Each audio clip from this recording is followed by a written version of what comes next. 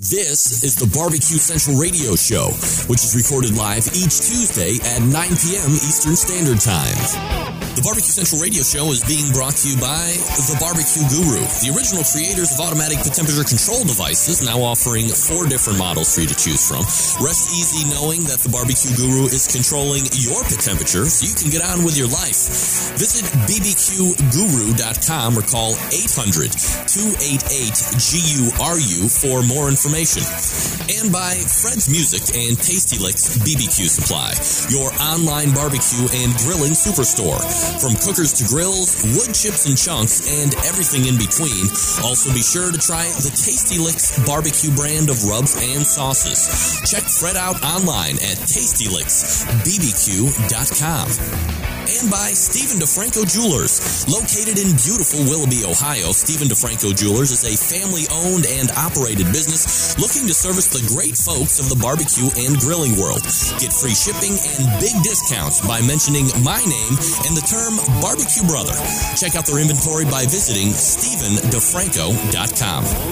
And by Butcher Barbecue, with 30 years of experience in retail, wholesale, meat markets, food service, and customer service. Using that experience, everything they do and sell at Butcher's Barbecue comes from real-world knowledge. Check out their award-winning spices, sauces, marinades, and injections by visiting ButcherBBQ.com. Always trust your butcher. And by Green Mountain Grills. Discover something you'll really love. Grilling with pellets. Green Mountain pellet grills are the top of the line, best of the best, but not the highest in price. And be sure to check out all of their flavor rubs, sauces, and pellets for the Green Mountain Grill, all on their website. Visit greenmountaingrills.com to peruse the entire products portfolio. And by Barbecuers Delight Wood Pellets. 2/3 oak, 1/3 flavor wood, giving you that perfect combination of BTU burn and sweet, succulent smoke you're looking to get all over your meat. A wide variety of flavors, so please go to the website to check it out and get yours today. Barbecuers Delight, which is bbqrsdelight.com. And by JP Custom Smoke, a competitive barbecue team out of Wichita, Kansas, manufacturing the highest quality barbecue rubs on the market today. Looking to increase your competition scores? Looking to get the hearty high fives and hand clasps at the neighborhood barbecues? Look no further than JP Custom Smoke. In the market for a high-quality offset wood-burning barbecue pit, JP Custom Smoke has years of experience building high-quality, fully customizable, and extremely fuel-efficient barbecue pits. Visit jpcustomsmoke.com for more information. This is Rennie Knopf with ChampionshipBBQ.tv, and you're listening to the Barbecue Central Show. So to get that perfect barbecue, you use wood. Are you sure it's safe? Whatever. We put the lighter fluid on, strike the match, and... Oh, should we call the fire department? That might be a good idea.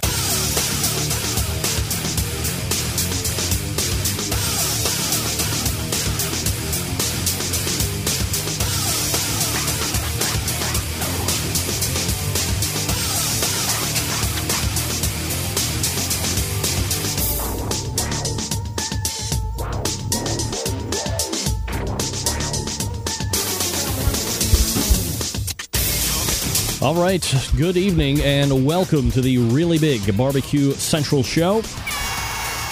Oh, it's the show that talks about all things important in the world of barbecue and grilling, broadcasting live and direct from the Rock and Roll Hall of Fame city of Cleveland, Ohio. Rapidly becoming known as the barbecue capital of the North Coast. I'm your program host, Greg Rempe. Happy to have you aboard here this evening. 2 bits of information in case you want to jump in tonight. 877-448-0433. You can also email me at any point, Greg at thebbqcentralshow.com. Those are your 2 bits of information. Everything else you want to find out about the show can be found at the website, thebbqcentralshow.com. And here's what's happening tonight, coming up in about 13 minutes from now. You know him. You love him, you hate him, whatever you do with him. He's Meathead. We'll be back in his monthly spot. Then special. Breaking outside of the very boundaries of barbecue and getting into one of my favorite things ever, thoroughbred horse racing. He was absent last year. We have found him. Sex, yes. Sex is my favorite. Next to that, thoroughbred horse race. Harry the Horse makes his reemergence on the show. Looking forward to talking with Harry, getting a little Derby recap, and for the Centralites that like to get down on the ponies, we'll be giving you his educated advice on who to bet your sawbucks on. And that'll wrap up the first hour. Then we'll move into the second hour. A big friend of the show. Love to have him on. He's got his own internet-based show. He's multiple-time author, multiple-time award-winning, Emmy award-winning cook and TV show guy, Sam Zion. Sam the Cooking Guy joins us. 10:14. Plus, we have a host of giveaways as well, which we'll get into here in just a moment. So that's what's happening here tonight. 877-448-0433. Greg at the BBQ Central Show. .com are your 2 bits of contact information. Hey, you're listening to the show right now on the internet, on TuneIn Radio, on your smartphone apps, however you're getting the show. Get out there, make a post on Facebook, blast off a blanket email. Make sure you blind carbon copy everybody in the email, otherwise people will think you're a dick for sending it, and then including everybody on the chain, plus everybody gets replied back to. Never hit reply all. Worst thing ever to do. Also, Facebook it, tweet it, say, hey, we're watching the show right now, we're listening to the show right now, and we want you to be a part of it. And you send them to 2 links, thebbqcentralshow.com for the audio. If you want to watch the video of the show as well as it's happening, outdoorcookingchannel.com. Do it right now. Help a brother out. Also, don't forget you can watch the show live right now if you have Roku, and is becoming more and more popular as each day passes.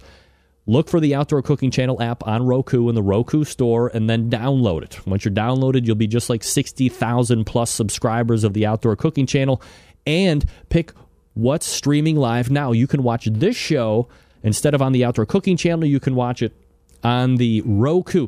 There's no paper in here in case somebody's trying to print. All right, never mind. You can watch this show right live on Roku in glorious whatever high definition on your flat panel television or your old school box set. Who knows what you got? But you can do it there on Roku as well. Great way, fun way to consume the show. Go to Target, go to Walmart, go to Micro Center. Say, hey, do you carry Roku? I'm sure they do. If not, go to Roku.com and get yourself a Roku player. Again, very fun way to consume the show. Here's a point, and I saw this a little bit last week, and I just want to make sure that we're all on the same page here. Kevin Bevington, creator of Outdoor Cooking Channel, has made significant upgrades on the back end that you really don't see. One of those upgrades was how he is forcing out the show.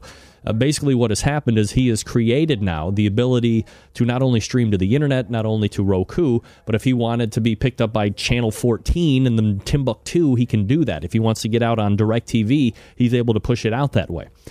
You need to make sure that you have the latest version of a Flash player, and there have been upgrades that you don't see or that you aren't being alerted to that you need to do. So Kevin has actually set up a link on the Outdoor Cooking Channel in the navigation bar. Should say something like upgrade your Flash player or something like that. Use it.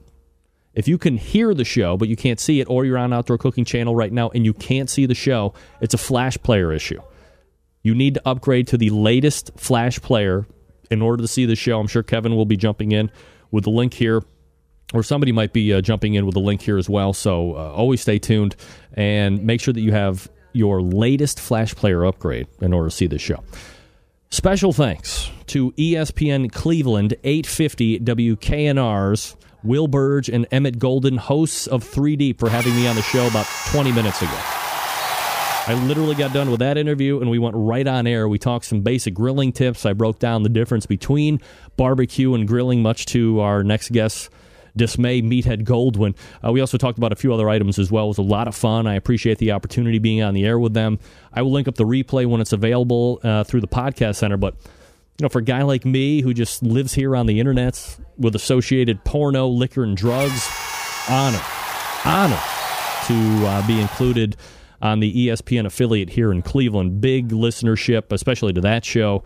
So was very happy and very honored to be a part of that show a little bit earlier this evening.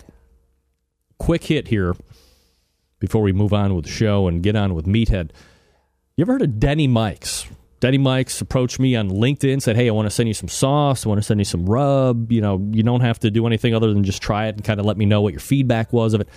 And this thing showed up in some of the finest shipping garb I have ever seen in my life, and I took some pictures of it. I was so impressed with it. So let me get there Here's a picture number 1. So it shows up in this great cardboard box.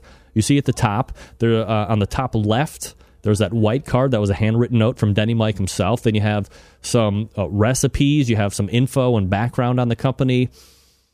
There's a Bloody Mary cocktail that sounds absolutely spectacular they're going to be trying this weekend. And then you had on the left and on the right-hand side, on the far left, far right-hand side, you have the sauce that he sent me. And then right there down the middle, you have 5 different kinds of rub. So it was well packaged. Here's a shot of the sauce here. You got the sweet and spicy. You got the Mesquite Madness. You have the Carolina sauce and the hot and nasty. Almost said hot, tasty. Hot and nasty. Miss Jackson if you're nasty. I believe that's what Janet said when she... Yeah, never mind. So big thanks to Denny Mike for sending me the product. It will be in the Taste Kitchen soon, I can guarantee you that. And I was really impressed with like how well it was packaged. You know, a lot of the stuff that I get here on the show, people say, hey, would you try my sauce? Would you try my rub? Hey, you know me. Free, if it's free, it's me. No doubt about it. So I always but I always tell everybody, right? You know, make sure that if you're sending me something and you want me to review it on air, this is where my wheelhouse is palate-wise. And if you don't think that your sauce is going to jive with my palate, and as with every fiber of my being, I try to be as honest and fair as possible. But we're all humans, and we all have taste preferences. Mine happens to be a little bit more tangy, a little bit more vinegary, a little more heat on the palate than most probably, because that's why a lot of people make sauce with that stupid liquid smoke, and they make it overly sweet. Nevertheless, I say, hey, if you're down with that and you still want me to try it, I will try and give you the most honest review possible. And some people politely decline at that point. But the majority of people still send me stuff, and I review it on the show. And 7 times out of 10, it's some of the worst stuff I've ever tasted. To me. It's some of the worst stuff I've ever tasted to me. What's the one thing that I tell you about the show? Just because I like it or don't like it doesn't mean that you're going to like it or not like it. You have your own palate. See this? That's my palate. You know what I do? I trust my pal. I trust my palate. If it tastes right to me, it's good. If it tastes good to you, it's good. Don't let me tell you what's good or what's not. That's not how this shit... It's just like with wine or Pepsi Cola or chocolate chips. If it tastes good to you, man, that's good. That's all that counts. And if you're the only one buying it, you're the only one buying it. Who cares? For crying out loud. By the way, drink of choice tonight in the King of Grills is Blanton Single Barrel Bourbon. Thank you very much. It is a succulent, smooth bourbon, which in most places, like restaurants here, at least in Cleveland, the only place I know where I can get it dead bang is the B Spot, which happens to be Michael Simon's burger joints that are scattered around here in the greater Cleveland area. So if you're there, great burgers. Great burgers. But a wide selection of bourbon as well, which, being a bourbon guy, I appreciate and adore more than most, I guess I would say. So there you go, 877-448-0433. Greg at thebbqcentralshow.com. 2 ways to get in touch with me. Should you so decide to, more than happy to have you. Meathead coming up. Harry DeHorace after that. Let me talk to you quickly about Tasty Licks Barbecue Supply. Trusted online retailer and longtime supporter of this show. Just spoke with Fred a few days ago, and he wanted me to make sure I get this out to all of you. Tasty Licks now carrying Kamado Joe cookers, Meadow Creek cookers, spices, sauces, accessories. Much of these items are in stock and ready to ship to you directly. Have you been looking for Oak Ridge brines and rubs? Have you been looking for the complete line of Plowboys rubs and sauces? How about the Smoke on Wheels products? Tasty Licks Barbecue has them all. Of course, you know by now that Tasty Licks Barbecue is your Big Green Egg headquarters, including many items for the egg that you can't get anywhere else other than Tasty Licks Barbecue Supply. And the Big Green Egg parts are in stock. Not back ordered, not we'll have them in a week. They're in there at TastyLicksBBQ.com. Also, Tasty Licks Barbecue Supply now carrying Harry Sue's new chicken rub. This particular rub is the same one that helped Harry win 8 grand championships last year, as well as being the KCBS Team of the Year in the chicken category. Little chutzpah behind that, if you ask me. Looking for injections? Tasty Licks Barbecue carries all the heavy hitters here as well. Butcher's Barbecue, sponsor of this show. Cosmos Q was a sponsor of this show. Every type of barbecue guru and their associated accessories. Tasty Lick is a Green Mountain Grill pellet dealer. And as Fred says, right here on this show, they provide classes to the public as well, most of them for free. Fred teaches some, but he also brings in some of the top pit masters on the circuit as well. Attention teams. Is this thing on? Tasty Licks Barbecue Supply is your competition headquarters as well. All supplies for competition teams. Pans in different sizes, aluminum trays, gloves, thermometers, turn-in boxes for practice. Make this your one-stop shop for all your competition needs. Tasty Licks BBQ.com is the place to go. So head on over, enjoy the videos that Fred puts up there as well. He's got like 758,000 of videos of varying different topics. Plus, he's quite a character if you didn't know from listening to him here on this show. Hey, don't forget, Tasty Licks manufactures their own line of barbecue rubs and sauces as well. You have to try those. When you order, drop Fred a line that you heard about him here on this show. Let him know his support of this show is appreciated, does not go unnoticed. Best way to support the show, support the sponsors. TastyLicksBBQ.com. That's TastyLicksBBQ.com. All right, we'll step away briefly. We'll load Meathead in, talking about a couple different projects here. And we got some giveaways as well tonight. Jam-packed show. We'll be right back. You're listening to the Barbecue Central Show right here on the Barbecue Central Radio Networks.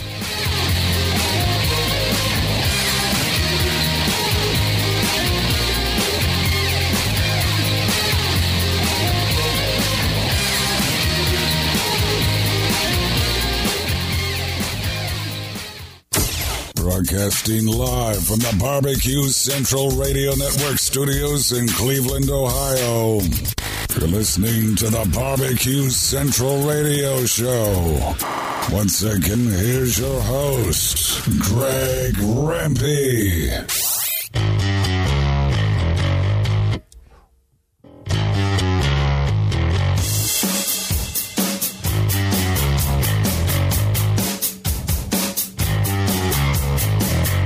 877-448-0433. Greg at the BBQ Central Show is the 2 bits of information if you want to get in touch with the show. Coming up in about 20 minutes from now, Harry the Horse. You love Kentucky Derby like I do? Yeah, of course you do. He will be on. He will be giving you his picks. But this music, and only this music, can mean one thing. My first guest tonight, a fan favorite, the creator of the most popular barbecue website on the internet, and makes monthly appearances here on this show. You know him. You love him. He is Meathead Goldwyn joining us here on the show. Meathead, what's with the daisies? Has spring sprung? Is that what I'm supposed to be getting? God, you don't know what paper whites and daffodils look like? I don't know what Tinker Likes and daffodils look like. Does this mean spring is finally here? Oh, in Chicago it is, man. How's things in Cleveland? It is a sunny 75 degrees in Cleveland. It is great. Yeah. No, these are paper whites from our garden, and they're like daffodils. They smell so good. I wish I could share them. They're for you, Greg. A bouquet for you. Well, I will take them with utter authority and appreciation of all, as always. And we're talking with Meathead Goldwyn. You know him as the creator, founder, owner, and overall runner of AmazingRibs.com, which happens to be the most heavily trafficked barbecue and grilling website on the face of the earth. Is it the universe now, or is it the face of the earth? I think so. And we have this amazing new columnist, some clown named Rempe, who's writing about competition barbecue cooking. That's right. Thank you very much. Yeah, it's very cool. His first attempt is a tome about how competition barbecue cooks try to do chicken. And that is the bane of many competition barbecue cooks. So I get a lot of folks who come to the website who are contemplating getting into competition. So Greg is trying to reach out to them for me, and I'm really glad to have you. First of all, I appreciate you even asking me because, while I sit here and I talk about a lot of stuff from week to week, I don't know if I can say the written word is something that I have mastered, although I used to get A's in English all the way through high school. So, dangling participles are of my ilk, if you will. But it was yeah, I'd agree. You haven't mastered the written word. Thank you. That's right. Double space after period. I didn't know that wasn't something you were supposed to do after you left high school. But what can I tell you? It's just a typing. I hold on to high school like nobody else. But here's the thing that I found is we were trying to develop a way or a thought process behind the first effort, which was this competition chicken thing. And what does it always boil back to with anything else? How do I do it? I wrote this article with painstaking process and reaching out to sources and asking them confidentially some certain things that, what can I use? What can I use? What's trending? What isn't? And it comes back to, what rub do I use? How hot does the cooker need to be? How long do I need to cook? It's crazy how it always redacts. The first questions that came in were just like nuts and bolts. You're teaching concepts, and that's what I try to do. And the first guy came in and says, what temperature do I cook at? What rub do I use? Right. Well, I mean, they're reasonable questions. People want to know when they're going to compete. I mean, there's a lot of them. Our friend Sterling Ball over at Big Papa Smokers once said, hey, competition barbecue is becoming a rich man's sport. Well, there's no doubt about it. I mean, you're looking at it's safe to say at least $600 or $700 on the minimum investment for a weekend of competition barbecue, I think. Plus the driving cross country and the meats and everything. I just got an email last week from a guy in Texas who cooks on Weber kettles with the Smokinator, and he just came in fourth at an IACP event. Wow. The Smokinator is just a piece of bent metal that holds the charcoal off to the side. I think that's cool. I love Harry Sue, who cooks on a Weber Smoky Mountain. I love these minimalists. These guys who pull up in their Winnebagos towing a Jambo the size of a sofa. And then they say, I'm a traditionalist. I'm upholding the tradition of barbecue. Right. Because they're cooking with wood, Craig. Right. Well, we've had that discussion many times. All right, so a number of things to talk about tonight. We only have you for one segment because you're pressed for time getting this book out, and I appreciate deadlines like nobody else. So let's, if we could, quickly recap the new beef and pork labeling that is being pushed out. I know we did kind of like this impromptu breaking news thing a couple weeks back when it was actually pushed out. But for the folks that didn't really hear about it, if you could just give us a quick background about what the idea is and what they're looking to accomplish by putting these new labels out. Okay. The beef people, the pork people, and the USDA collaborated in an attempt to make meat labeling easier and simpler. And some of the standardized meat labels do sound a lot like military product labels, and they were hard to understand. So they decided they'd try to simplify them. So they went from confusing to ridiculous. They have decided that calling Boston butt or pork butt by the new name Boston roast is simplified and simpler. I mean, okay, 90% of the people you stop in the grocery store and you show them a pig and you ask them, where does the butt come from? They're going to point at the hind end. Right. And we know that's wrong. The butt's the shoulder. So calling it something else. I don't know why they just couldn't call it pork shoulder, but they're trying to romance the stone here. And they call it Boston roast. There's Denver roast. The best thing I think they did, and this is just a classic case, I think, of how the pork people are so much smarter than the beef people. Pork now is going to start calling their cuts by the same classic names as beef cuts. So there's going to be pork ribeye, which is otherwise known as bone-in loin chop, but it's now pork ribeye. It's the same cut. It's from the longissimus dorsi, the muscle along the back, the pork loin. And then further down, they got the pork T-bone and the pork porterhouse. So that I like, that they're coordinating their naming. The lamb people are not signed on yet, but I'm sure they'll come along. All this is voluntary. Not every grocery and butcher is going to do it, but it is a sort of standards organization. So I suspect that they'll all be signing on. And they've come up with some really ridiculous names like flap meat on beef. Flap meat, which is, from down along the belly area.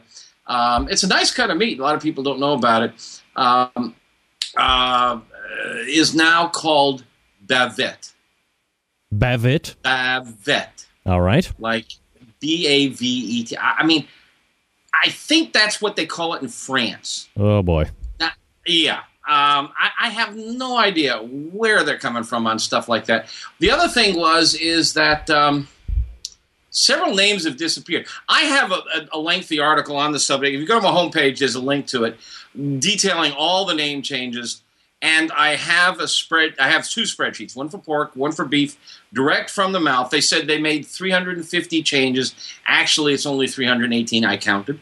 And most of them are just rearranging the words so they read a little easier. But some of them are significant. The words pot roast have disappeared altogether from the English language. I guess that's too plebeian for them. I guess. But in any case, you can see it all on my website. I think I've got most of that stuff exclusive. And I guess pork butt is going to... The one thing that's going to happen from this is that all your cookbooks are out of date. Right.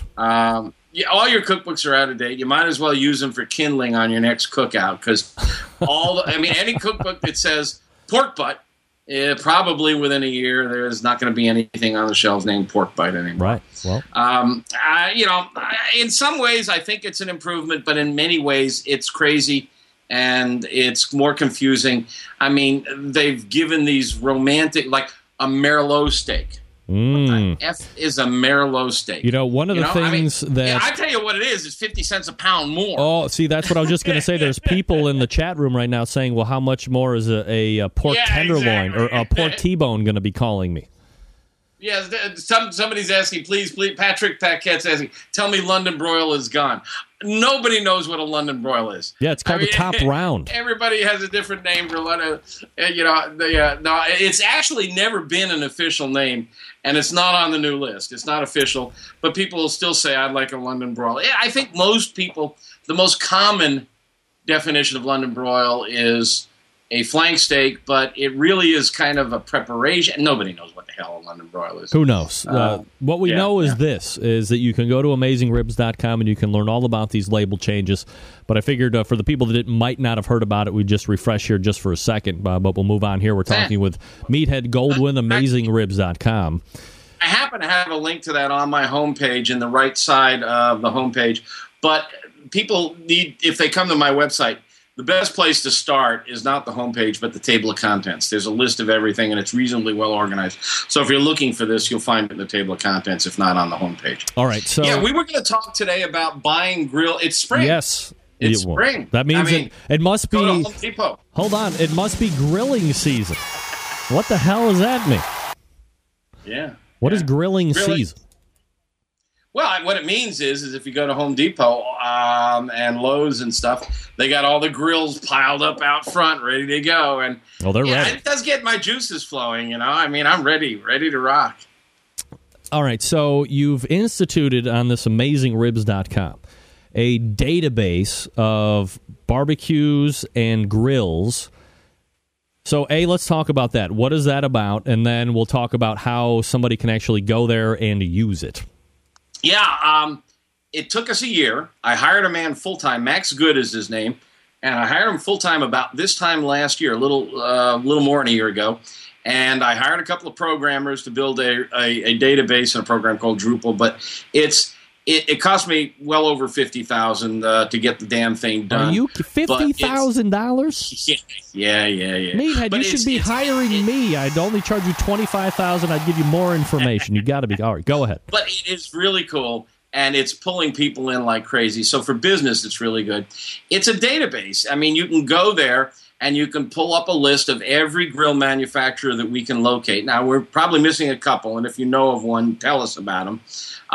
But we have attempted to list almost all their products, and those which we've cooked on, we've written personal, firsthand, detailed, and there's probably 100 that we've cooked on between the two of us. And then there's another 200 or 300 that we haven't cooked on, that we've relied on you guys, folks, that a lot of you are my sources, my friends, my information, you guys' feedback. So we have reviews and ratings and awards for what we think are the best buys. And so, I mean, you can go down to Home Depot, but they only carry 2 or 3 brands. Yep. You go to Lowe's, they carry 2 or 3 brands. You go to your neighborhood barbecue store, which we all should be supporting if you are lucky enough to have one. And they may have 5 or 6 brands, but we've got 300 more than 100 manufacturers, 300 products, and they're easy to search. There's little check boxes. You can search on grills. You can search on pellets. And it's really cool. And if you're starting to shop for a grill or a smoker, and we're about to add pizza ovens, outdoor pizza ovens. I've got a woman in California who really knows that. She's going to do that for me. It's just a good start for your shopping. It's a good place to kick the tires. Just go to our site and click on the tab that says equipment reviews. It's pretty cool stuff. Is it pretty much the same for grills and smokers, or is it more geared towards grills versus smokers? Both. I mean, we've tried to get everything, and we've got small portable beach tailgate type cookers in there. Just about everything except we don't have George Foreman yet. We've kind of pushed all the electrics to the back of the line. Yeah, it's not even a grill. Give me a break. George is going to punch me out, man. But I mean, a grill isn't something that you can use in your house. So you called the George Foreman grill, but I mean, give me a break. I think you've got it. I think you've set the criteria there. Yeah, I mean, if you can use it indoors, it's not a grill. If you can use in dire situations, you can use the George Foreman grill to produce heat safely. You can't bring a charcoal or gas grill inside the house and produce heat safely. But you could bring a George Foreman outdoors. Yeah, but you're plugging it in. You're plugging in a Fast Eddie 1000. Yes, but it's... Oh, here we go. Now we're into semantics and snobbery. Never mind. All right, so look, there's this database which you can find at AmazingRibs.com, so take full advantage of that, especially if you're looking for a new add to the smoking and grilling arsenal. How about this question? Because we're hitting spring, because Memorial Day signifies the grilling season, what are your biggest, because you're running this huge website, you're getting questions all the time. What are your tips on people shopping for a grill or for a smoker? What's the best way to go about that? Yeah, Art, there's some basic things to be on the lookout for regardless of what you're shopping for. I mean, so much of effective outdoor cooking, whether it's a grill, a smoker, whether it's gas or charcoal, is you want thick, heavy material that will hold heat. I don't know about you guys, but I cook all year round. Yep. I mean, some of you put the big grill away in November. That's okay. It's cold in November. You want to hold heat. You want to retain heat. And the idea of heat retention is that it evens out the ups and downs, the bouncing of the temperatures. So you want to look for thick, heavy materials. Look for quality of construction. Powder coating is a really good way to protect your grill. I am not a huge fan of stainless. Most of the stainless out there is really thin, really cheap, and you end up obsessing about polishing it and keeping it pristine, and then it pits and it rots. Some of them use 304 stainless, which is the really good stainless, and that will not self-destruct. But a lot of the cheap stainless just looks like shit after a year. I'm not a huge... I want thicker... Yeah, I'm sorry. I don't normally curse on I don't care. Yeah, I know. This is not over the air, but I try to be a gentleman. Look for headspace. You want to be able to put a big turkey in there. You want to put big cuts of meat in there. You want something big enough so that if you're grilling, you can cook with 2 zones. I'm a huge advocate. Anybody's been to the site knows. Yep. I want a hot side and I want a not so hot side. I want to warm things over here. I want to sear things over here. When I'm done, I want to move them back over here. This is not like indoors where you can turn a dial and up and down the temps go. You've got to set up your temp control with 2 zones. So if you're buying a gas grill, try to get at least 3 burners. 2 will do in a pinch. But try to get at least 3, and the best configuration is if the burners line up marching from left to right or side to side. If they march from front to back, it's a little harder to arrange things, although front to back is good if you like rotisserie. That's an option you want to look for. A lot of them have rotisserie setups. It's an extra option. I am not a fan of built-in grills and smokers. A lot of people are building these outdoor kitchens, and they're wonderful. I've seen a few of them. They're spectacular. Oh. But you build in this beautiful grill, and then a few years later you decide you want to upgrade something bigger, or you fancier. Move. And now you're stuck with this hole that you cut in this kitchen, and the new grill you want is an inch too large or an inch too small, and that's what she said. Or the old one dies, or you move and you can't take the grill you love with you. I just buy a cart-mounted grill, and it doesn't look as cool, but it'll serve you better, I think. Just ignore any thermometer on any grill that you see. It's the I see you smiling. Indeed. It's the last thing that they go out for the cheapest model they can buy. And these dial thermometers were invented in the 1800s. They're out of date. There are a couple. Tel-Tru has some nice dial thermometers that work pretty well, but 99% of them are worthless. Just paint them over, duct tape them over, and get yourself a good digital. And we do have a buyer's guide to digital thermometers on my website that will teach you the difference between thermocouples and thermistors, and recommend a few that we like because I test them. Watch for grease collection. Some of them have the grease collection on the outside, which isn't bad unless you've got a dog. Yeah. And they get into the grease. And here's a good thing, good rule of thumb. A 4-inch burger with a 1/2-inch space all around occupies 20 square inches of space. So when they tell you it's 144 square inches divided by 20, and that'll tell you can get about 7 burgers on there. Yep. And if you're doing the 4th of July party at your house every year, will that suffice? I recommend you buy 72 square inches per person. That's a lot, but that means you have enough for 2 zones, a hot zone and a not-so-hot zone. So that's a good thing to look for in the size of your grill. And we have this on the website. You can search by size and how many burger capacity it has. Something else to think about. The gas grill manufacturers always tell you the BTUs. Yeah. It's a worthless measurement. Bullshit.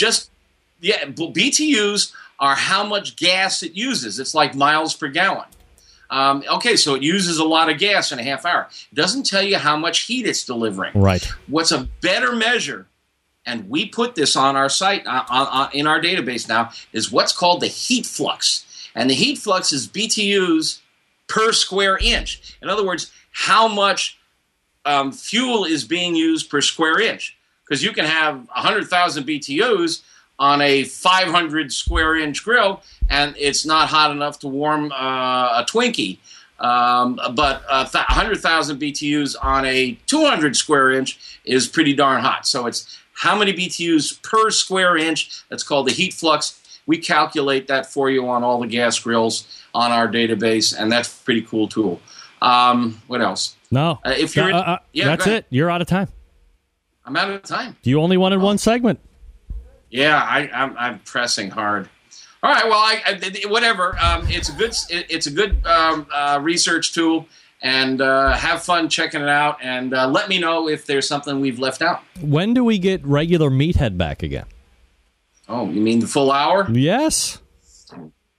I'll find time for you, Greg. All right. I'll make time for you. When I asked for half hour, I was just I thought I had an April 15 deadline on the book. And they gave me till November. Of course, that means the book's going to be another year later. Holy Lord! Yeah. I'm meticulous. I write fast, but I just fact checking and all that shit. There you go. All right. Well, this is your one segment. I'm sorry, I'm cutting you short here, Meathead, but this is the way it goes. We will look for you again next month. You bet. Anytime you want me, I'm here. Thanks very much, buddy. You got it. There he is, Meathead Goldwyn. AmazingRibs.com. It's kind of odd to have Meathead only on for one segment. I'm not going to lie. That's kind of weird. All right, Harry the Horse coming up next. We're going to change it up, talk a little Kentucky Derby coming up this Saturday. I want to take this time to re-welcome the newest partner of the show, JP Custom Smoke. That's right. JPCustomSmoke.com is the website if you want to go check that out here while I am reading to you. Look, I'm happy to have John in the fold as the partnership stable, the newest partner in the stable. Centralites, you're the ones who are going to benefit from this the most. John has some of the most sought-after rubs on the market today. Really, when you think about it, Barbecue Central has become one of the biggest hitters in the rub market, all right here. It's a one-stop shop, so to speak. And here's what you have to choose from when you head on over to jpcustomsmoke.com. JP's Sweet Heat Chicken Rub, JP's Custom Blend for pork, and brand new to the market, JP Custom Smokes Beef Rub, already helping teams win in the beef category. We're going to get to that here in just a second. Can't wait to get your hands on some, I understand. jpcustomsmoke.com. Get yourself some. Now, how about some results from this past weekend? 6 teams using JP Custom Smoke product finished in the top 10 overall. Here we go. Chicken category, all using JP's Sweet Heat. Steve Carmichael, friend of the show. Great Plains Barbecue scoring a perfect 180 in chicken using JP's Sweet Heat. Yeah. Congratulations to Steve on that. Rubbin' Butts, a second place in chicken using JP's Sweet Heat. The American Dream Barbecue Team, David Qualls, Chris and David Qualls. JP's Sweet Heat, a 10th overall. Ribs category, the JP Custom Blend, JP Custom Smoke got 6th place overall. Wichita's Swineman, 9th place overall in ribs. How about the pork category? JP Custom Smoke Blend there as well. Whiskey Pit Barbecue, 1st in pork. Wichita Swineman, 2nd in pork. Yeah. Steve Carmichael showing up again. Great Plains Barbecue, 4th in pork. What? How about the Great American Dream Barbecue Team, 8th place pork using JP Custom Blend. That's right.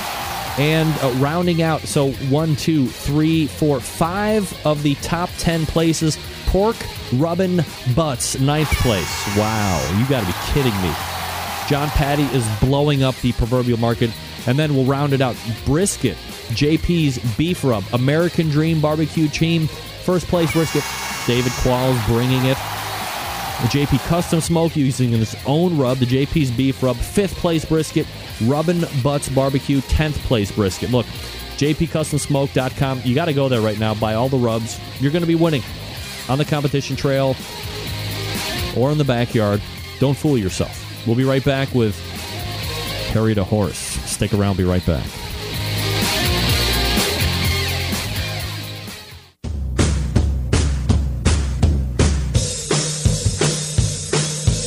Now's the time on the show where we give stuff away, yeah. It's free and you don't have to pay a thing, that's why it's free, yeah.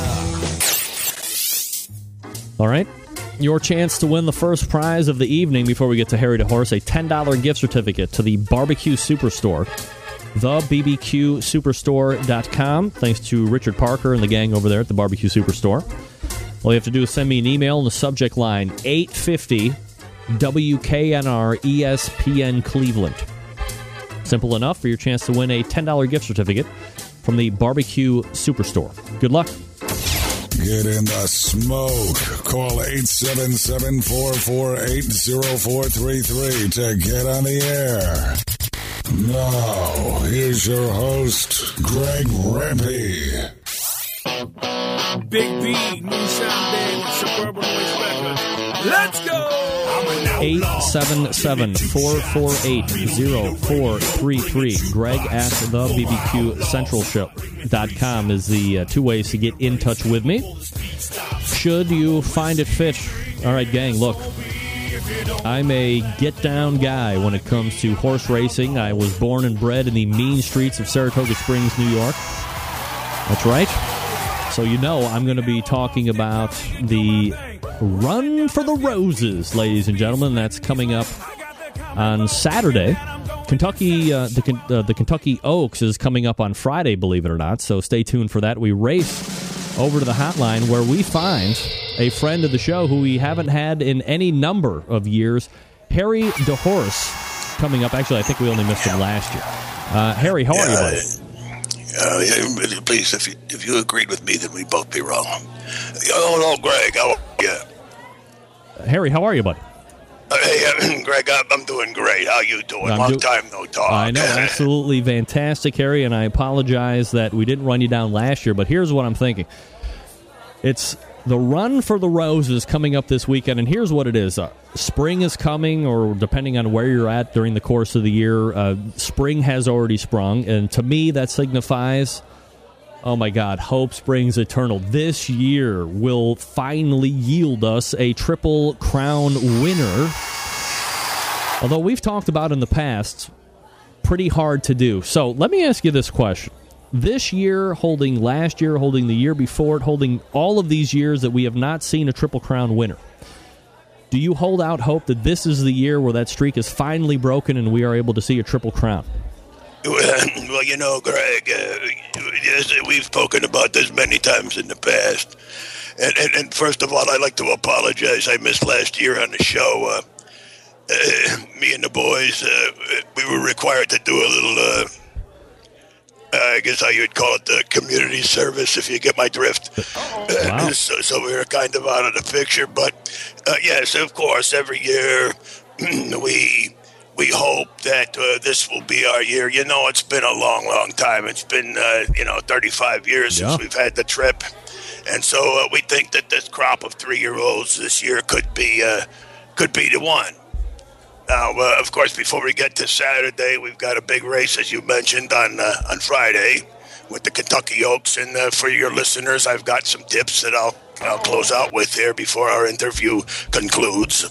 But I would like everybody to remember that approximately 5:40 on Friday, they would be treated to a wonderful race of fillies.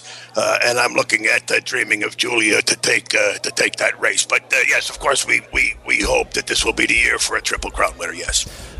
Do you think that the fillies or the lady horses get the proper respect? I mean, obviously the Run for the Roses is the big ticket on the item, but, you know, the Kentucky Oaks is a huge race nonetheless. 139 years in the running. You know, in the last several years, we've been absolutely gifted because we've had, beautiful, beautiful female horses running. We've had rags to riches. You know, we've had the wonderful Zenyatta. Before they filled the slots for the Derby on Saturday, they actually thought maybe one or two of the fillies running in the Oaks might go up and run with the boys. I think they're coming into their own. It's been a long while, but because, the rest of the fillies are standing on the shoulders of horses like Rags and Zenyatta, I think we're finally getting there. Do you think, too, because there's some, I guess what you would call high-profile or celebrity owners, like Jim Rome owning a very successful female horse, of course, Bobby Flay, Iron Chef, a well-successful restaurateur, is a long and well-sustained and openly guy that buys only female horses, so obviously he's got a horse that's going to be running Friday as well. Do you think that these kind of people are lending to the popularity of the female horse part of it?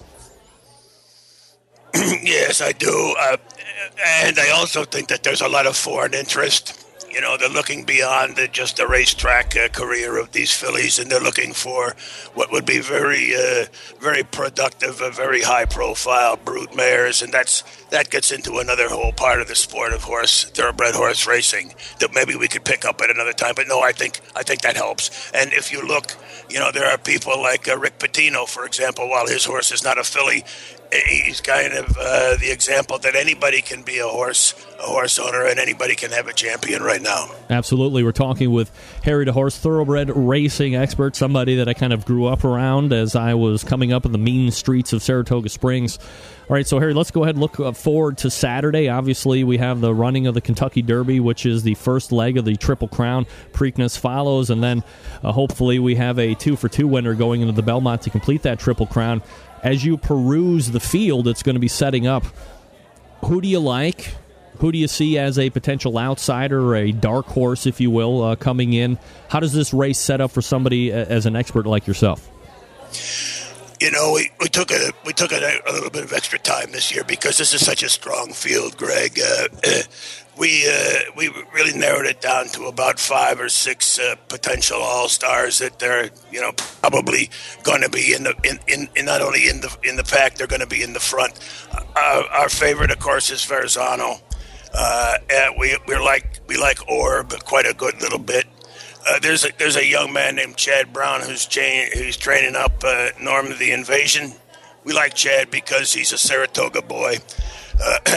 He had a good year last year up at the Spa. We like the Vijack quite a bit, but, for your outside pick, well, let me tell you, we're picking Verrazano to win it all. And win it all, I mean to go all the way. This is a strong horse. You got, you've got Johnny, and you've got, Pletcher as a team here, unbeatable. But we're asking your fans, and we're keeping an eye on Overanalyze as well. As far as the Derby is concerned, we're a little concerned about the weather. Weather on Friday is supposed to be, for the Oaks, is supposed to be 75, but they're predicting thunder showers.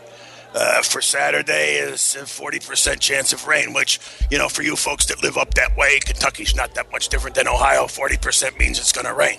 Right. So I would caution your listeners and your viewers to maybe look at the daily racing form that day. There could be some past performances in there that could yield some good return.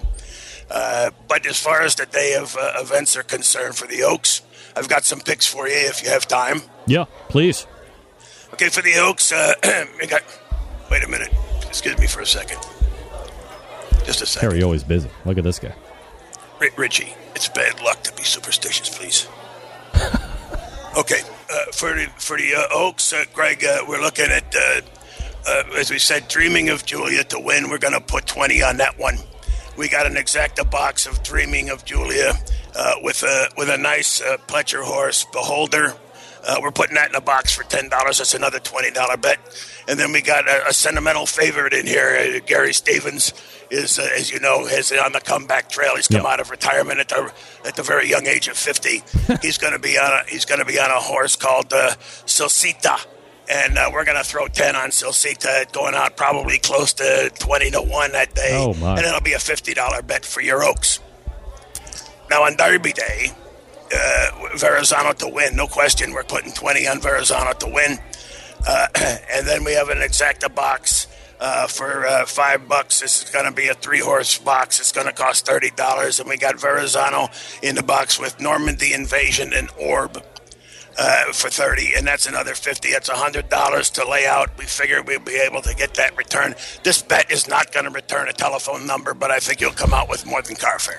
Is the Patino horse not that was, or I guess originally projected to be one of the favorites? Is he downgraded since he ran in the Santa Anita? Well, Golden Sense is a great horse, and I think that his performance could be, he could be an upsetter. There's no question about it. He did win in his last race. Patina's got the magic right now. I mean, everything he touches turns to, if you'll pardon the expression, gold.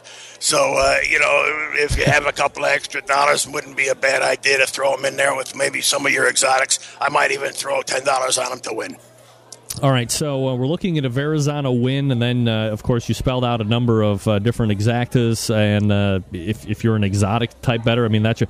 Look, the Centralites are very non-savvy when it comes to horse racing, by and large, although Don G. over in New York did say that, before you mentioned it, that Verrazano was his choice to win, so obviously that's the popular pick out there. Do you see that Verrazano is by far the clear-cut winner here, and this would be safe money to put $20 down on?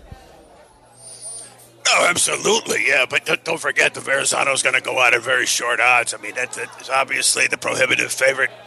And, you're I get a kick out of that. Your listener from New York, probably a neighbor of mine, I don't know. He's very perceptive. You're not going to get a big return on that bet. So the best you can do is maybe take Verrazano to win, so you have a betting interest. He wins, you win. But Verrazano with some of the other, longer odds could be a better value for an exacta bet. Maybe even a trifecta, but it's such a reach. You got a 20-horse field. It's a cavalry charge. And today, I noticed they filled the last slot with another horse called Fear the Kitten. And I've done all my research today, Greg. I couldn't find that damn thing on about that horse. So who knows? All right, so Verrazano to win is going to be your safe bet for the day. So let me ask you this, Harry, in closing. We got a couple minutes left. Sure. There were, I forget how many years ago it was, the Triple Crown was not run like it is present day where you have, is it 6 weeks or 4 weeks in between races? The recovery time for these horses isn't what it used to be. Hence, the argument is always made that we will never, ever see another Triple Crown winner. You're somebody who's been around the game a long time. You've won a lot of money. You've lost a lot of money because that's just the way it is. Do you think, given the way that these races set up, all three, one right after another, will ever yield another Triple Crown winner? I get that question. I get that question quite a lot. And yes, I do think we will see a Triple Crown winner. It could be this year. May not be till next year or the year after that. It's been 35 years since the last winner, which, as you know, was affirmed. Yes. I would have to tell you, and I compliment you on your question, Greg, because it tells me, once again, you are a student of the game. Thank you. What you're referring to is the Triple Crown these days. The Kentucky Derby, 2 weeks to the Preakness, 3 weeks to the Belmont. That's a very short period of time. The recovery for these animals is very limited. In the old days, way back, way before, not far back as Gallant Fox, but certainly in the time of War Admiral and some of the others, you would have to say that these horses sometimes would go many, many weeks between these three races. Incidentally, they would even run other races in between that layoff period between the three Triple Crown races. So, the recovery thing for me has never been such a big deal. What worries me most of anything is the steroid problem, the drug problem, and the fact that they bring these kids up at 2 years old, and their skeletal frames don't grow as fast as their muscular conditioning. So you have the kind of things that we see in horse racing with more breakdowns and things like that. That's what concerns me about a horse that might go through the whole Triple Crown campaign and doesn't have the stamina, say, of a Big Brown. But even in that case, you saw what could happen. Absolutely. We're talking with Harry DeHorse, thoroughbred racing expert, helping me break down the upcoming Run for the Roses, the Kentucky Derby, which comes off Saturday, and, of course, the Kentucky Oaks, which actually runs on Friday.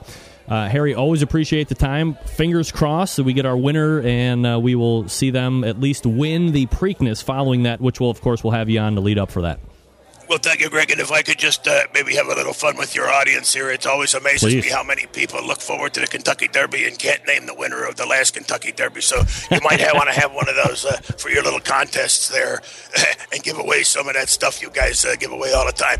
And please, Greg, give my very best to your beautiful family. I sure will, Harry. Always appreciate the time. Thanks so much. You bet. There he is, Harry DeHorse.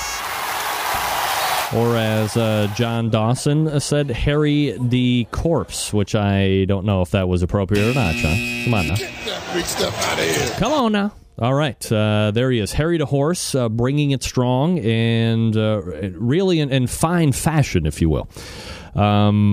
Let's see. Where am I at here? All right, let's get out. We'll do this real quick.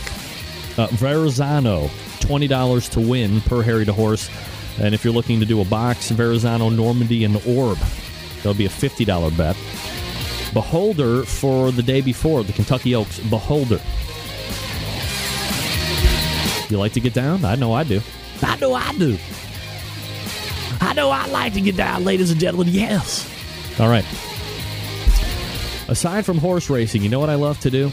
Regardless of the time of year, I love to cook on my grills and smokers. Look, if you have charcoal-fired outdoor cooking appliances, I encourage you to give Kebroke Hardwood Lump Charcoal a tryout for your next cooking session. Quite simply, one of the best-kept secrets around, used by award-winning barbecue competition cooks and backyard warriors just like me. That's right, Kebroke Hardwood Charcoal, made from the natural hardwood trees without any additives.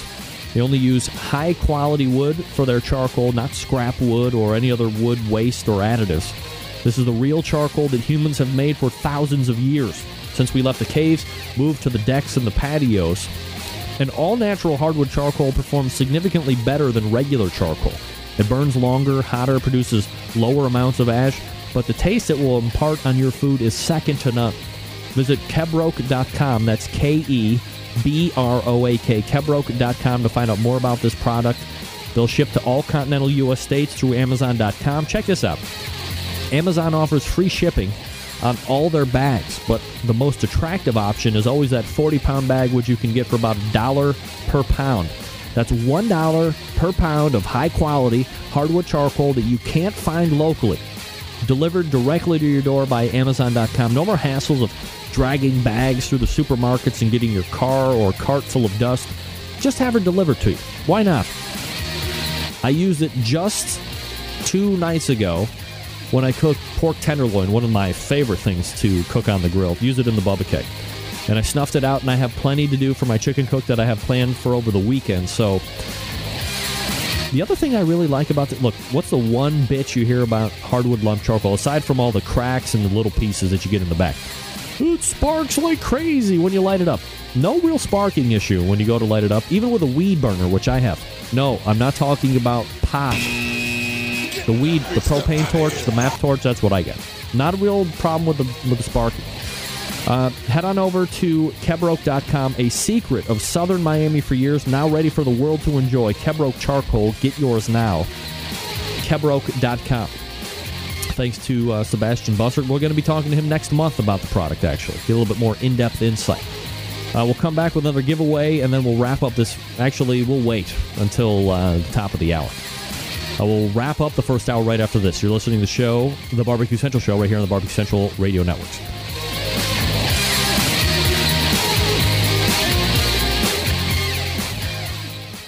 Broadcasting live from the Barbecue Central Radio Network studios in Cleveland, Ohio. You're listening to the Barbecue Central Radio Show. Once again, here's your host, Greg Rempe. 877-448-0433, Greg at thebbqcentralshow.com. 2 ways to get in touch with me if you want to do it. Thanks to Harry DeHorst for coming on last segment. I wonder if Don G thinks he's going to be winning bags and bags of cash, because he said Verrazano before the horse racing expert said Verrazano. Don, I've been around the horse game a little while. Just because an expert says it's going to happen doesn't guarantee the lock. You ever heard of that horse? Oh, damn it. What was the name of that horse? Broke its damn legs. Crap. Was it Barbaresco? No, that's a Y. Damn it. Well, not 8 bells. Way different. Girl horse went down. They showed it executed right on live television. Boy, people hated that. What are you going to do? These horses are raised to run, and when they break, shoot them. That's it. Don's not a horse guy. What are you talking about? You're totally a horse guy. You said Verrazano. You're a horse guy. All right, we'll wrap up. I'm going to refuel. We'll get ready for the second hour. Stick around. We'll be right back. You're listening to the Barbecue Central Show right here on the Barbecue Central. Barbaro, that's what it was. Thank you, Alan. Stick around. We'll be right back.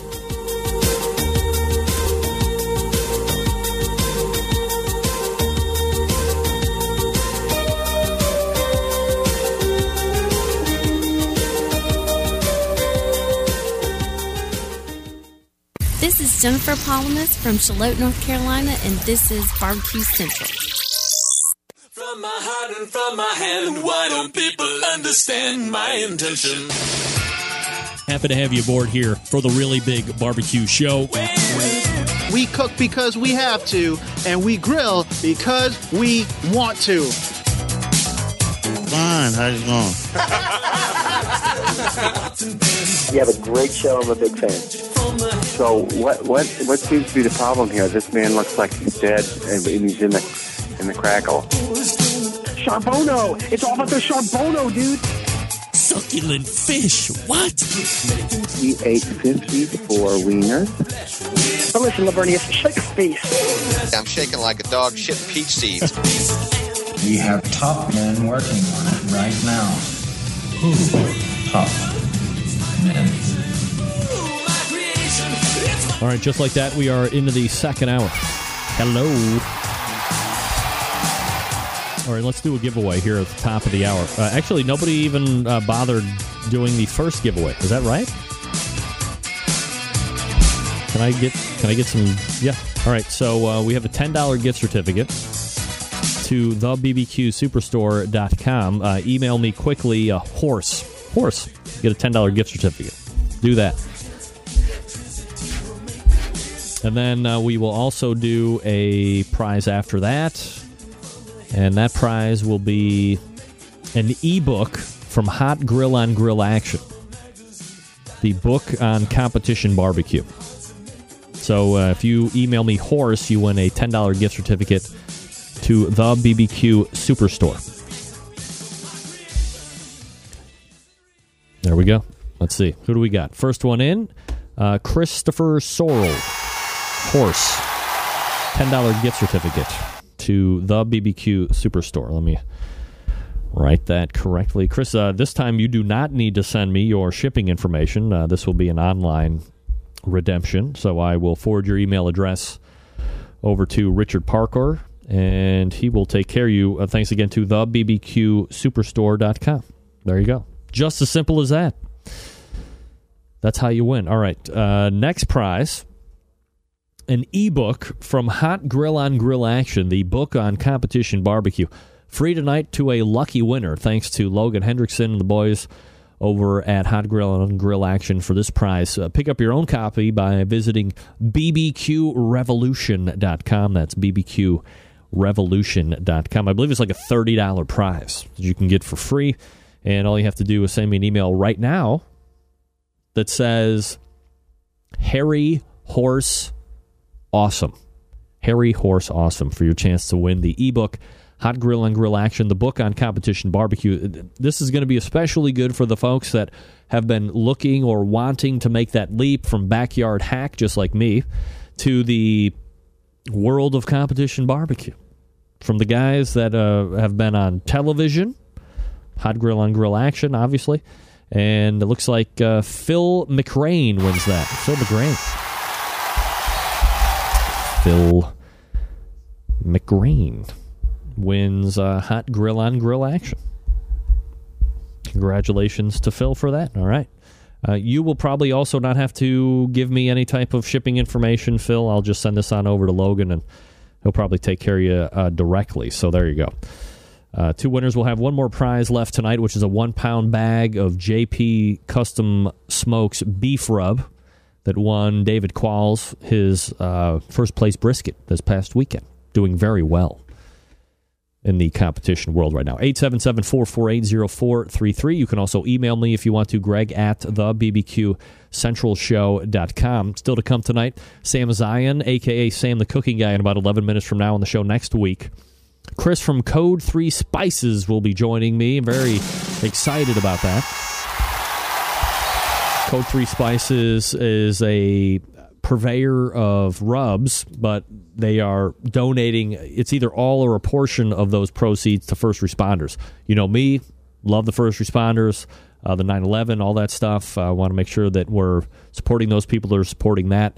Barbecue Central's official sauce and rub reviewer shows up next week, Scott Roberts, and also the reprisal of the monthly guest, Connie Rempe, for Connie's Recipe Corner. That's my mom, and she'll be in next week for some new recipes that she has been into. So you look forward to that next week. The Sam's Club Series rolled into Overland Park, Kansas this past weekend and produced another hotly contested event.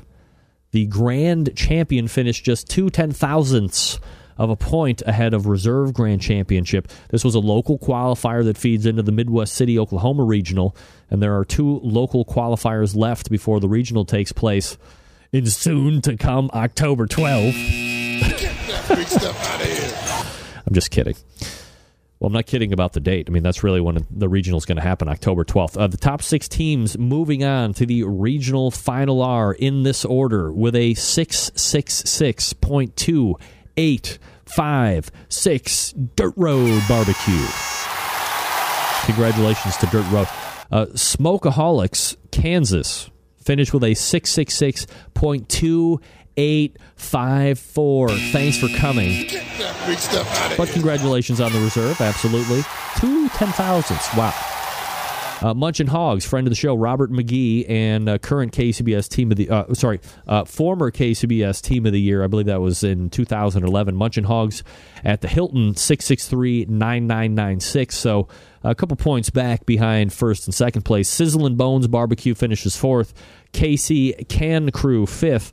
And rounding out the top six, moving on to that Midwest City, Oklahoma Regional, Three Brothers Different Mo. That's what it says on the KCBS website.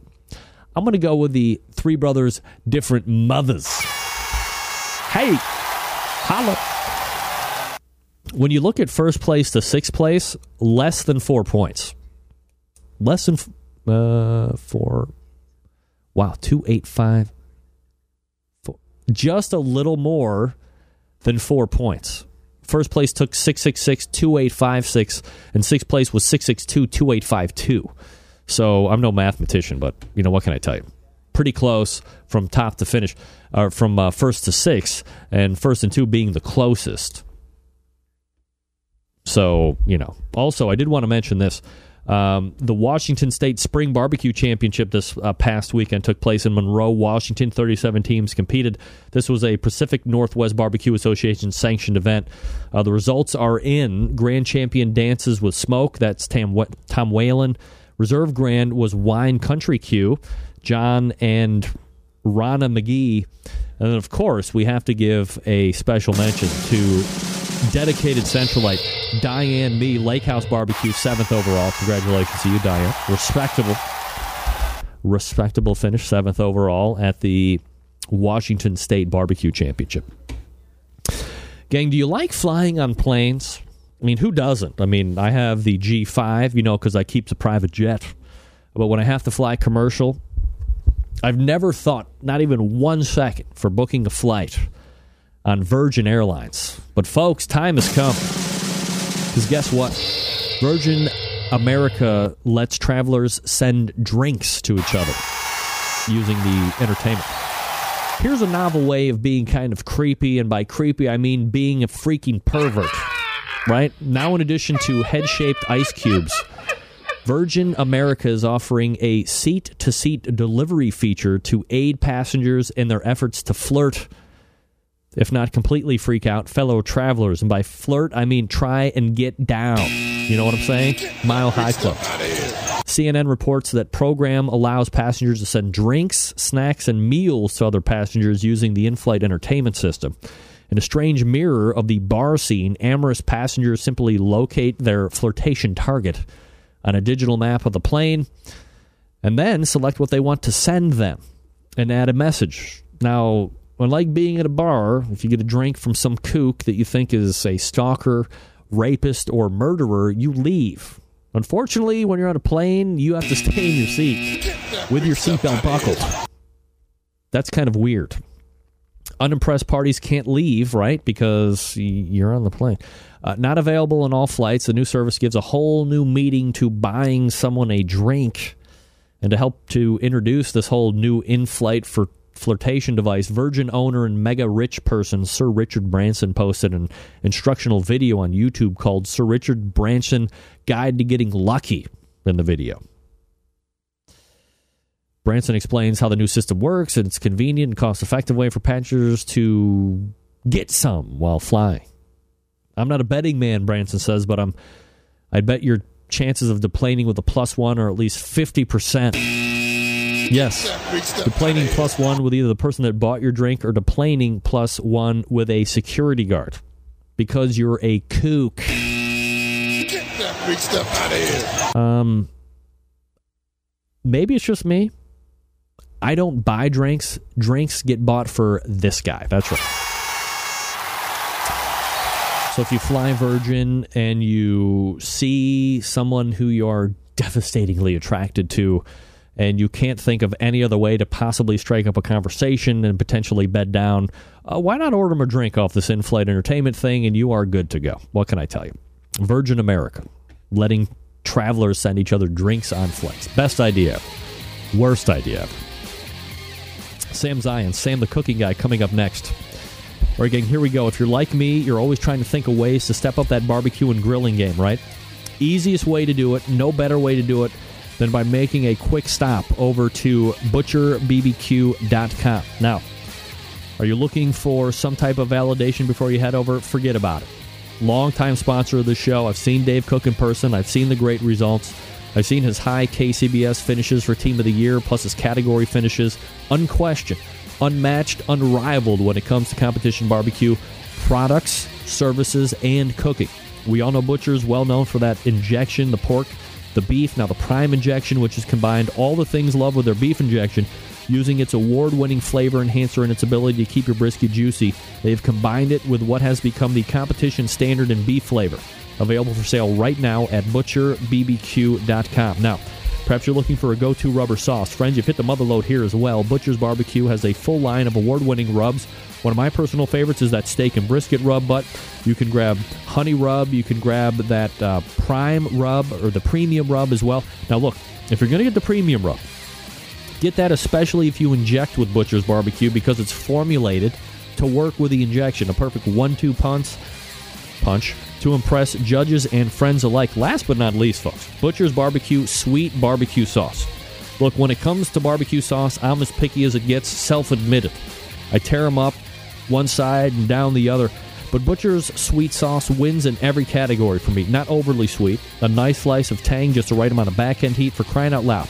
No liquid smoke. Dave took the time and effort to make quality sauces, and he didn't take the easy way out like a lot of people do by adding that devil's urine, better known as liquid smoke. Grab a box of 6. Take it from me. From a guy that lives with a house full of women who would be surprised if they even liked one bottle of barbecue sauce. Of course, it isn't mine. They love the Butcher's Barbecue Sauce. Grab 6. It's going to go fast. And no worries about breaking the bank when it comes to shipping either. Items totaling up to $55 ship at $8.55. $55 to $200 ship at $9.75. And anything over $200 ships exactly for $0.00. That means free. Yeah, free. Head on over to butcherbbq.com and stock up right now. That's butcherbbq.com. Butcherbbq.com. We'll be coming back with Sam the Cooking Guy, a.k.a. Sam Zion. You are listening to the Barbecue Central Radio Show right here on the Barbecue Central Radio Networks.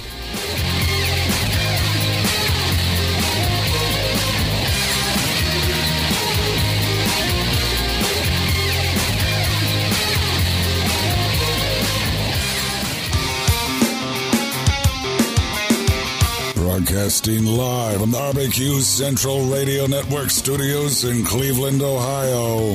You're listening to the Barbecue Central Radio Show. Once again, here's your host, Greg Rempe.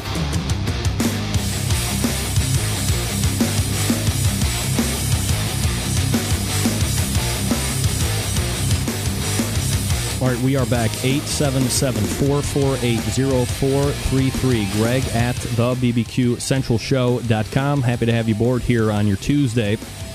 Open segment next, depending on how it goes with Sam here. But my next guest, a regular contributor to the show. He also hosts his own video podcast that posts new episodes every Monday, Wednesday, and Thursday. A multiple-time author, a 13-time Emmy Award winner. Let's go ahead and race over to the hotline. And welcome back, friend of the show, Sam the Cooking Guy, also known as Sam Zion. Sam, how are you, bud? I'm good, man. How are you? Doing absolutely fabulous, Sam. Always appreciate you making time for the show here tonight. And, good amount of ground to cover here. You've been into this theme weeks over the last number of episodes on the Sam Livecast, and you recently did Meatloaf theme, which I loved. Look.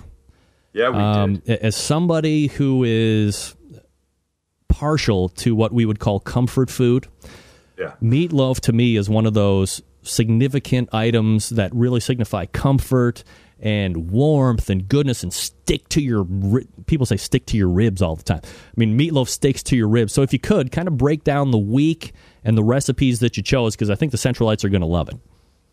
It's cool. Well, look, here's the thing. I'm not exactly sure when it happened, but we like this idea of there being a week theme, carry it through the whole week. And the shows actually are Monday, Wednesday, Friday. I mean, you wake up Monday, Wednesday, Friday, and there's a new live cast up on the site, on iTunes, and YouTube for you to watch. So we settled on Meatloaf Week, and I thought it was important that the first part of it, the first day, we show people how to make a meatloaf. And I'm sure maybe people know my version's a little different. I call it a Mexican meatloaf. It has diced green chilies in it and has some fajita seasoning. But the important part, I think, for this is the topping. You know, meatloafs tend to have some kind of ketchup-based sauce on top of it. Some as simple as just ketchup, right? Which I'm not sure what kind you made before mine, and I know you've made mine now. But so this is ketchup, apricot jam to A, sweeten it up and help it thicken, and B, C, chipotle peppers diced up and mixed in with that. So you've got spice, you've got sweet, you've got the stickiness of the apricot jam. It's just really amazing over the top. And when I make a meatloaf, I don't use a meatloaf pan. I just form it on a baking sheet itself. Yeah. I mean, I think everybody could probably figure out what a meatloaf free form would look like. A pan is just one more thing that I feel like I need to clean, and what's the point? And I don't like it, and so half the time I'm not even sure where my loaf pan is. So forget it. So first day, Monday, we made the meatloaf. Second day of meatloaf week, we made a meatloaf sandwich, and I know it sounds simple. You take some meatloaf, you put it in some bread, and you eat it. But there's a few keys to it that really help enhance it. One of them is that we take these slices of already cooked meatloaf and we put them in a nonstick pan with a little oil, and we grill them again, or we cook them a second time. What that does is, of course, it heats it up, but more importantly, it starts to blacken the edges a little bit, gets them a little bit crispy, and adds a whole nother layer of flavor that just cutting a whack of it off of the loaf and throwing it in some bread wouldn't do. We also, I used a really good, super seedy brown bread, but I grilled the bread too. So I took the bread, instead of toasting it, which is what you might normally do with a meatloaf sandwich, I buttered it, and then I put it on my flat top, this big flat nonstick surface, and I grilled it. And there's something, Greg, about grilled bread as opposed to toasted bread. They both warm up, they both get a little crispy, they both have butter on them, but when you grill them as opposed to toasting them, it's a whole different ballgame. So we've got the grilled bread, we've got these slices of meatloaf that we've cooked in the pan until they get crispy. Then on the bread goes some lettuce and some tomato. On the other piece of bread, some mayonnaise mixed with this sauce that goes on top. I always make extra sauce. Mix it together with some mayonnaise. On it goes lots of it. It should be gooey. Top goes on, gooey. Cut, eat. It's, as I like to say, it's stupid good. It really is. Let me interrupt here. So, oh, shit. Yeah. I totally screwed the shot up. Damn it. Hold on. You had the shot of it? Yeah. No. Well, no. I was going to show you something cool here, but I completely... But I'm seeing you and your shower curtain behind you. Yeah, look at me. I'm in your... How did you do that? I'm in your kitchen, baby. Yeah. Shit, man. Look around the other side. I'm right here. What? You are amazing. Oh yeah, it's I'm something to behold. So look, let me ask you this: you were just talking about the mayo mixture. Yeah, you're a big fan of this thing called Kewpie mayo. Is that what you used? And for the people that don't know about it, because I'm like a Hellman's guy, where can you get it, and what sets it apart? I'm going to show you. Hold on one second. Hey Kelly, can you bring me a Kewpie mayo out of the cupboard, please? Actually, the Kewpie mayonnaise out of the cupboard. Let me just reach over here and grab it. Which one is it? I'll just go ahead. Actually, go that way. Go that way with it. Yeah, more. So here's the deal. Mayonnaise, as most people will know, is pretty much just fat, right? Right. Thank you. Thanks. Oh, look at that. You're right. Throwing it right at pretty much just fat. So I say if you're a fan of mayo, A, and B, you're going to use just fat on something, you might as well use fat that has flavor. Yes. And here's what it is. Let's see if I can get it there. It's Kewpie mayonnaise, and Kewpie because of the little Kewpie doll on the front. Yeah. It's Japanese mayonnaise that you can get at a Japanese supermarket. You can get it at a Chinese supermarket. You can get it you can buy it off of Amazon.com. If I go to an Asian market here and buy this, it's going to cost about $5. If you buy it off of Amazon, it's 10. Wow. I mean, I'm sure you can find it someplace else. They use just the yolk. They don't use any of the white. It's a little bit, just a tiny bit more yellow than regular mayonnaise, but it's the flavor, Greg, that really makes this special. Anybody that I've done as stupid as it sounds, a mayonnaise taste testing for, a little dish of regular Best Foods or what have you, and a little bit of this in another dish. It's always one. It's nearly life-changing. Really? I'm telling you, you won't go back to regular Western mayonnaise again after you've used this. All right. Have you ever had it? No, I haven't. Okay, this one is being sent to you. I will send this to you tomorrow. Perfect. You'll have it in a couple of days, and then you'll tell me if you like. I want you to do a side-by-side with it. All right. Because I think you'll be really impressed. But the point is, the sandwich should be gooey. You should take a bite, and some dribbles here, and some goes on the plate, that kind of thing. And this and that extra ketchup and apricot jam and chipotle sauce that together, it's unbelievable. In fact, when you go to a Japanese restaurant and you have sushi, very often there's kind of a pinkish, very, very light pink sauce that comes on top of some of the rolls and stuff. Mm-hmm. It's sriracha chili sauce mixed with this. That's all it is. Oh, I love sriracha, too. That's one of my favorite hot sauces. You're going to love this. I'm telling you, you're going to be very happy that I sent this. I can't wait. Turn you on to it. Anyway, the third recipe for Meatloaf Week, we took a chunk of leftover meatloaf and turned it into like a pasta sauce, like a meat sauce. Think about it. When you go to make spaghetti sauce or meat sauce or pasta sauce or whatever you want to call it, you start by taking ground beef, you put it in the pan, you cook it down till it's no longer raw, you add some seasonings to it, then you put in tomato paste or sauce or whatever you want. So we skipped that whole first step by taking this leftover meatloaf, crumbling it into the pan, letting it warm up, and then we added the tomato sauce and paste to it and, spices and whatever you want to do. It's amazing. It's amazing. Onion, whatever you want. But think about it. Don't use meatloaf just as a slab on a plate with a knife and fork. You can make a sandwich out of it. You can make a spaghetti sauce out of it. There's a ton of things you can do. All right, by the way, summer's coming up. I mean, maybe everybody's grilling right now, whatever parts of the world they live in.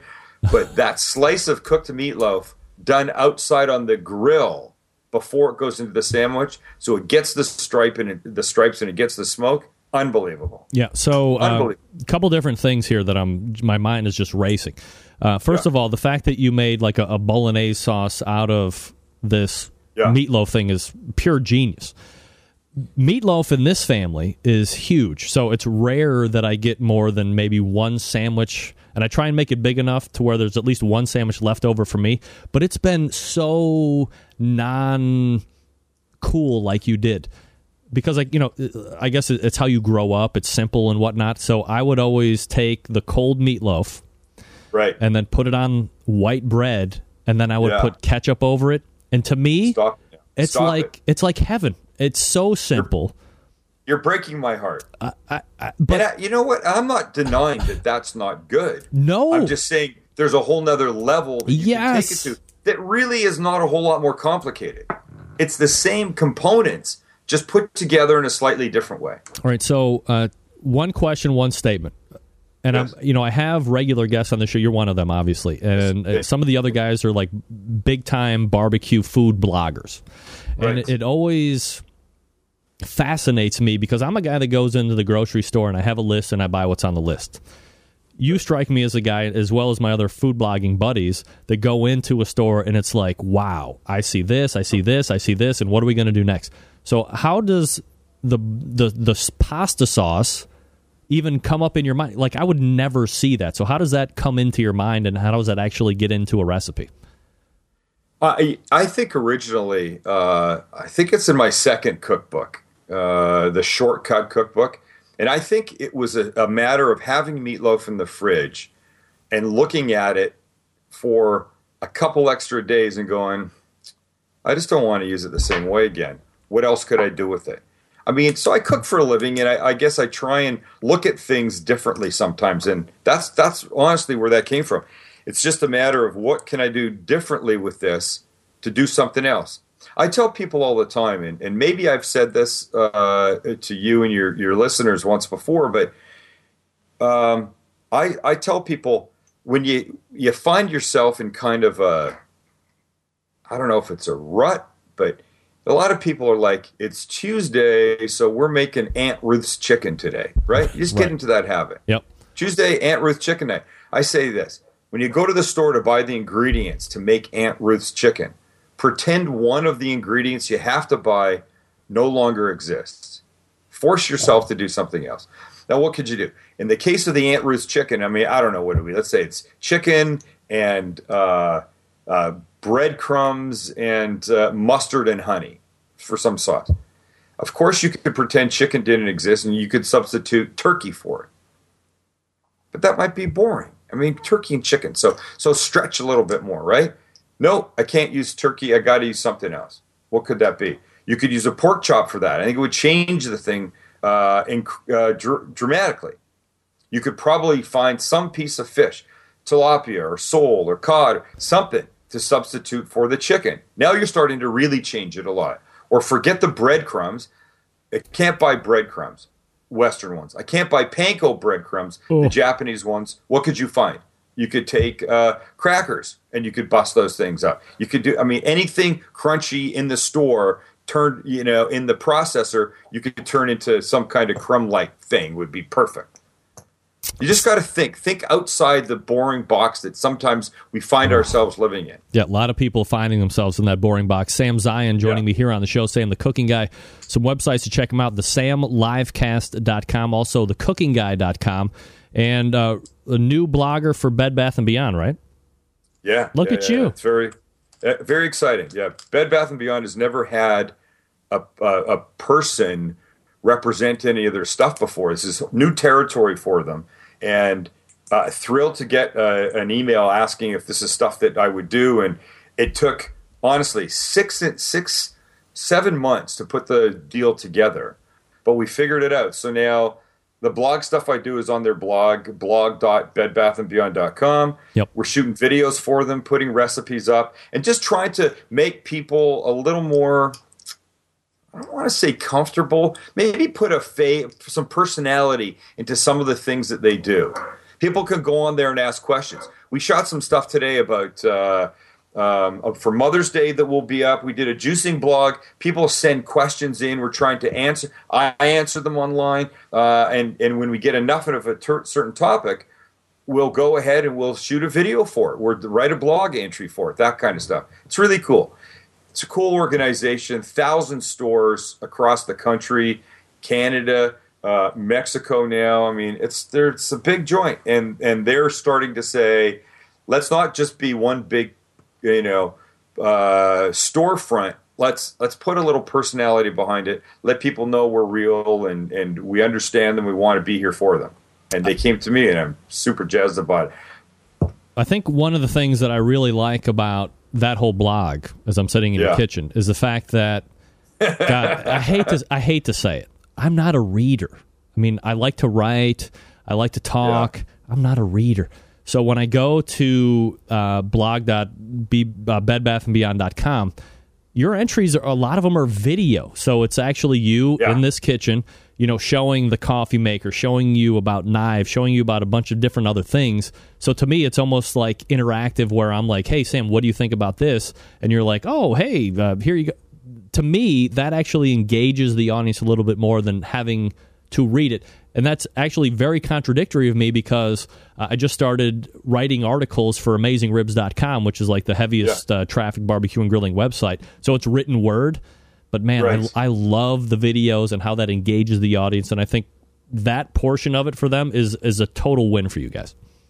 Well, thank you. So why don't you do some videos for them? Is it out of the question, or?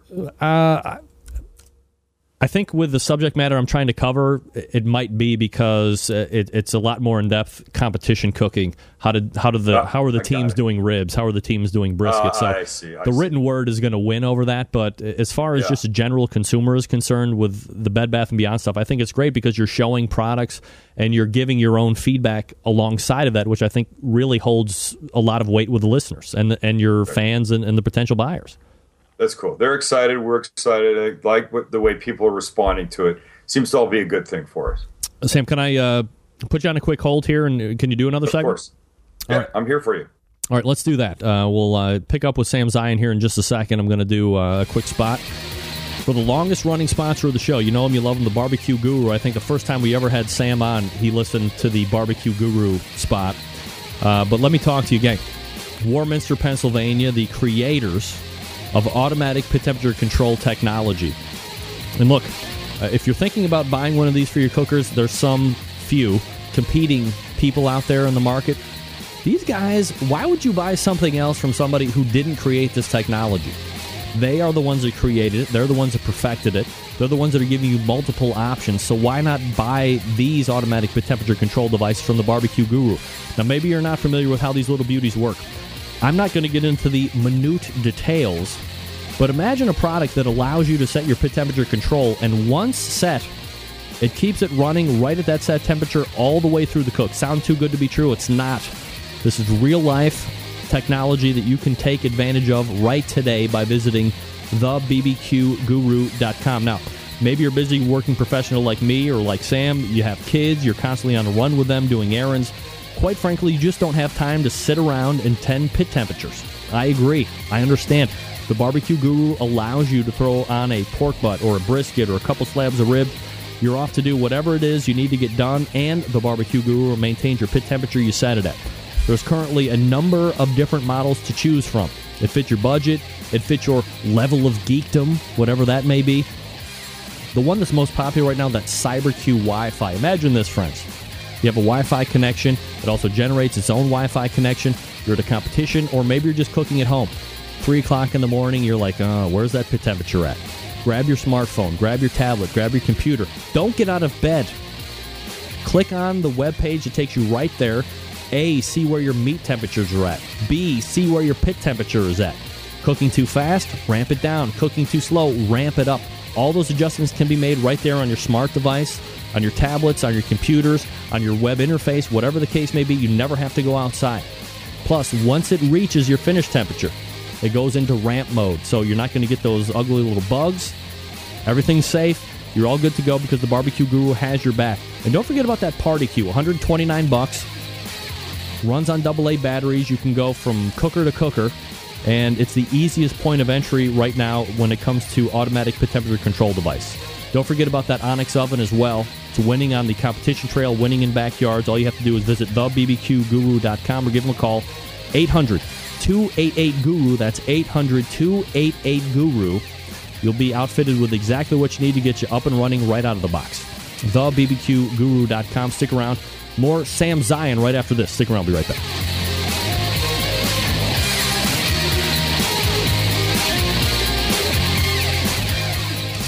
Big name interviews, advice on cooking brisket and ribs, and the only host willing to share his honest opinion on all things important in the world of barbecue. It's the Barbecue Central Show.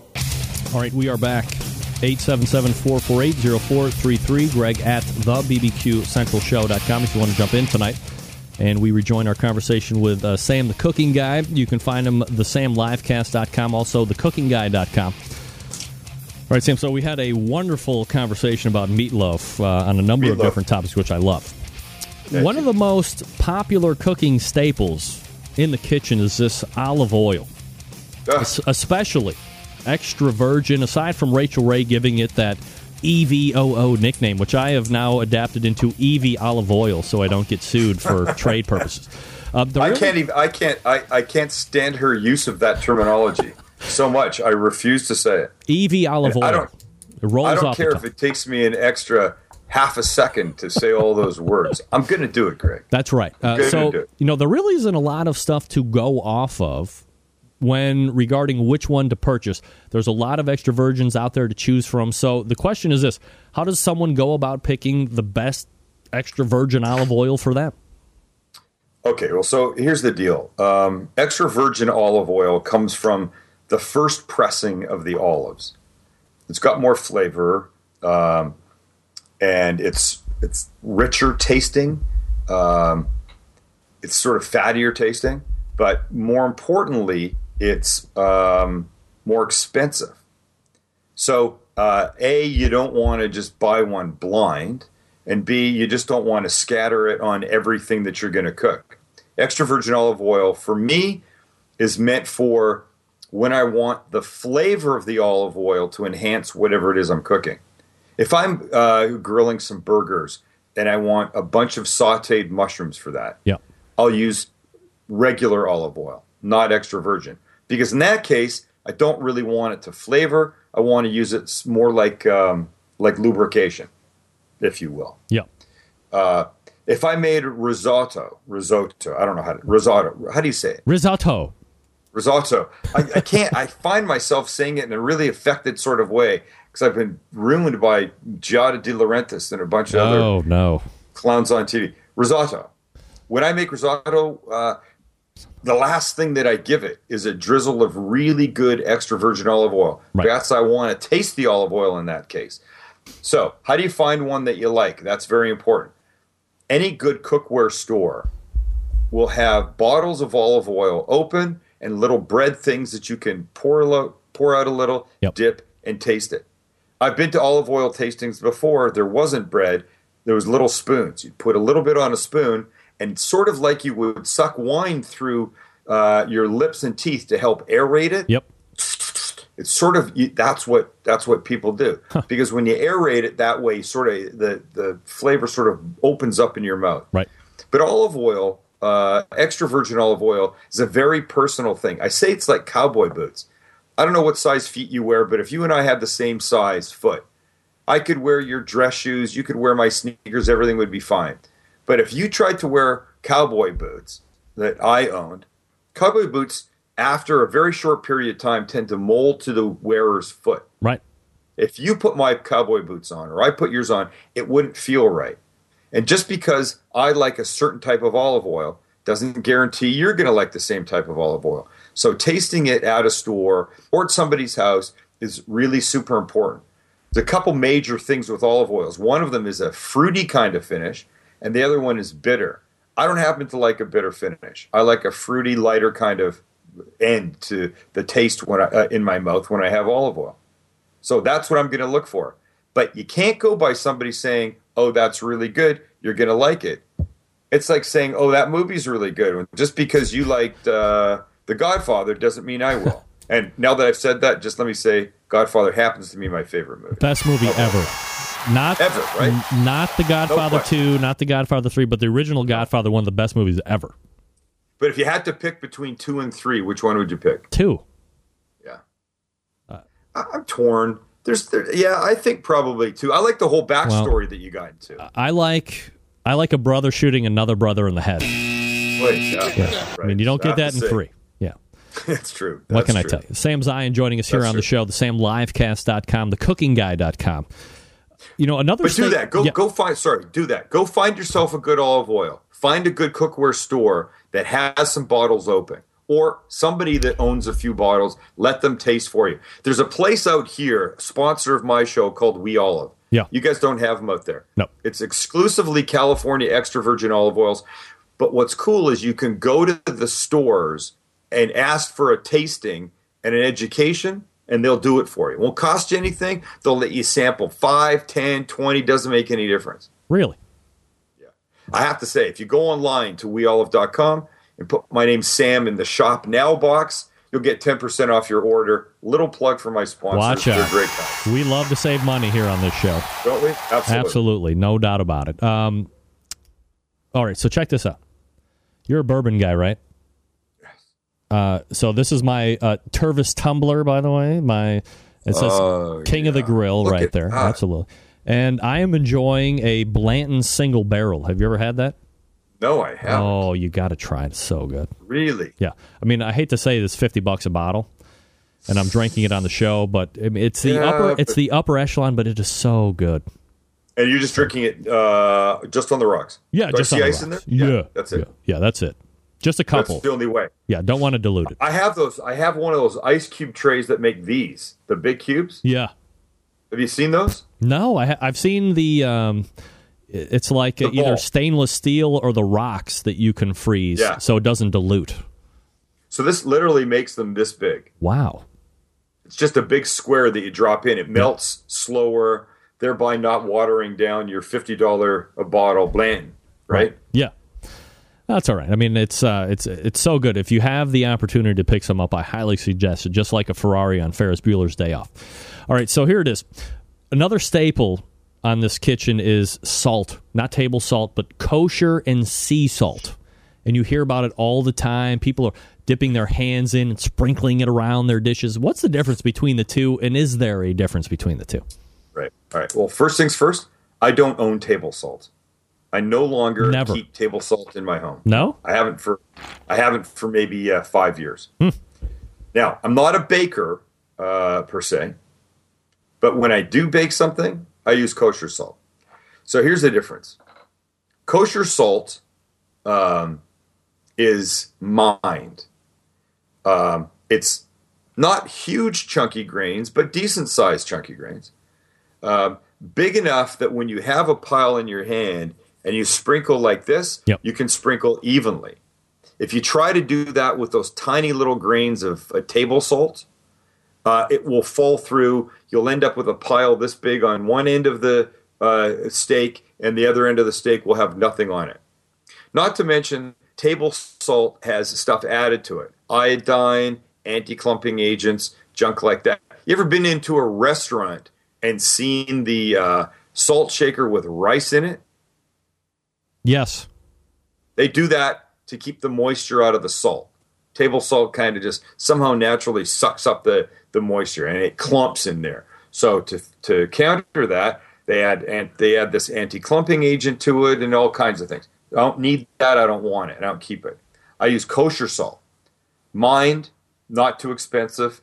It's fabulous. Almost every restaurant kitchen you go to will use kosher salt for what they do, for their 99% of their cooking. Now, sea salt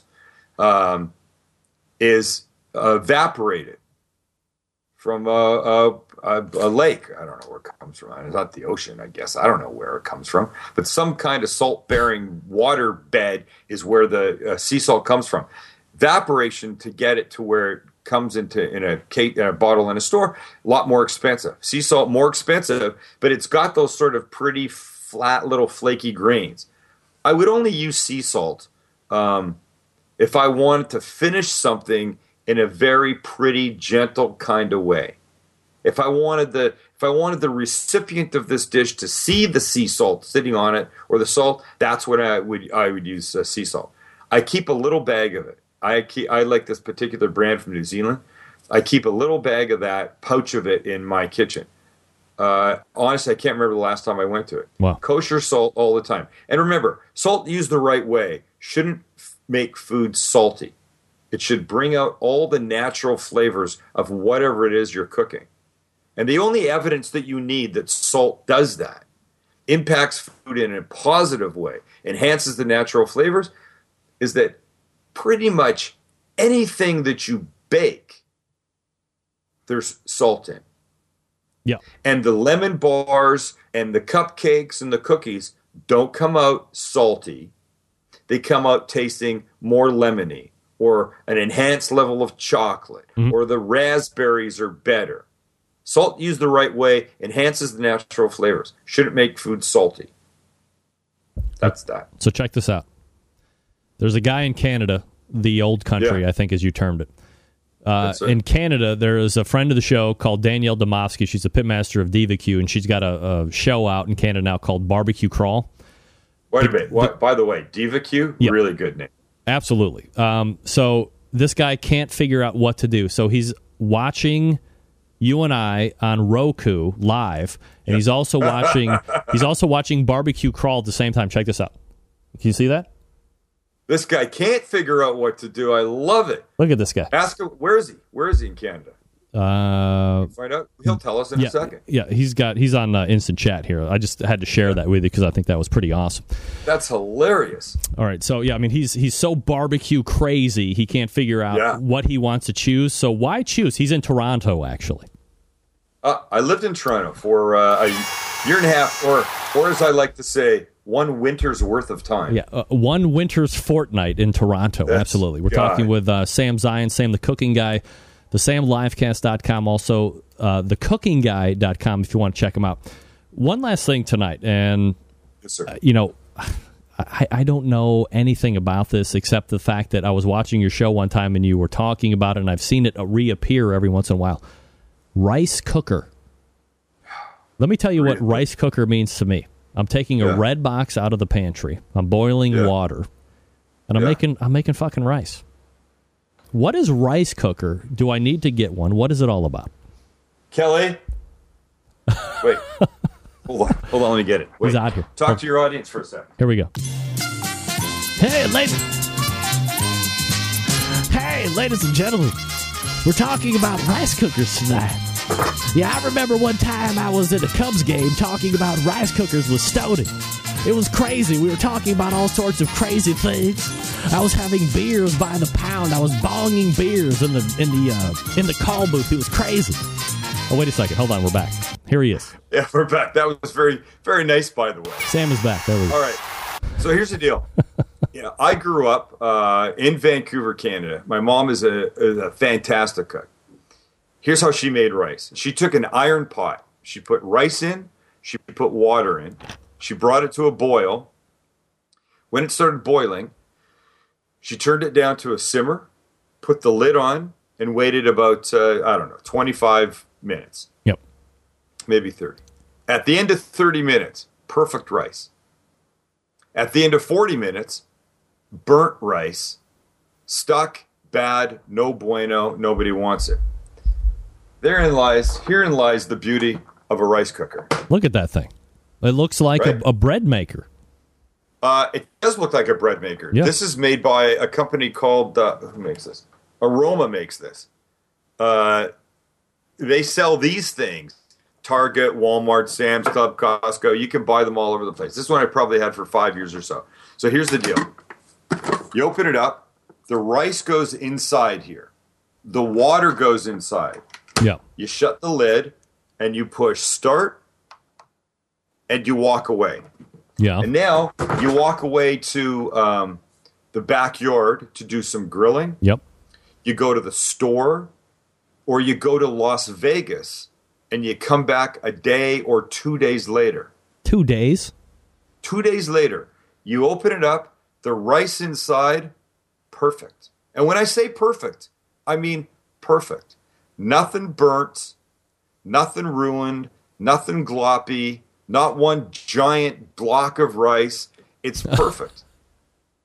And so for me, I eat a lot of rice. I make a lot of Asian food. I like rice underneath it. I like rice all the time. Yep. In fact, my favorite, after I've been out, come back, it's late night, I've been drinking and I need something to eat, a bowl of rice, an over easy fried egg on top of it. Oh, watch out.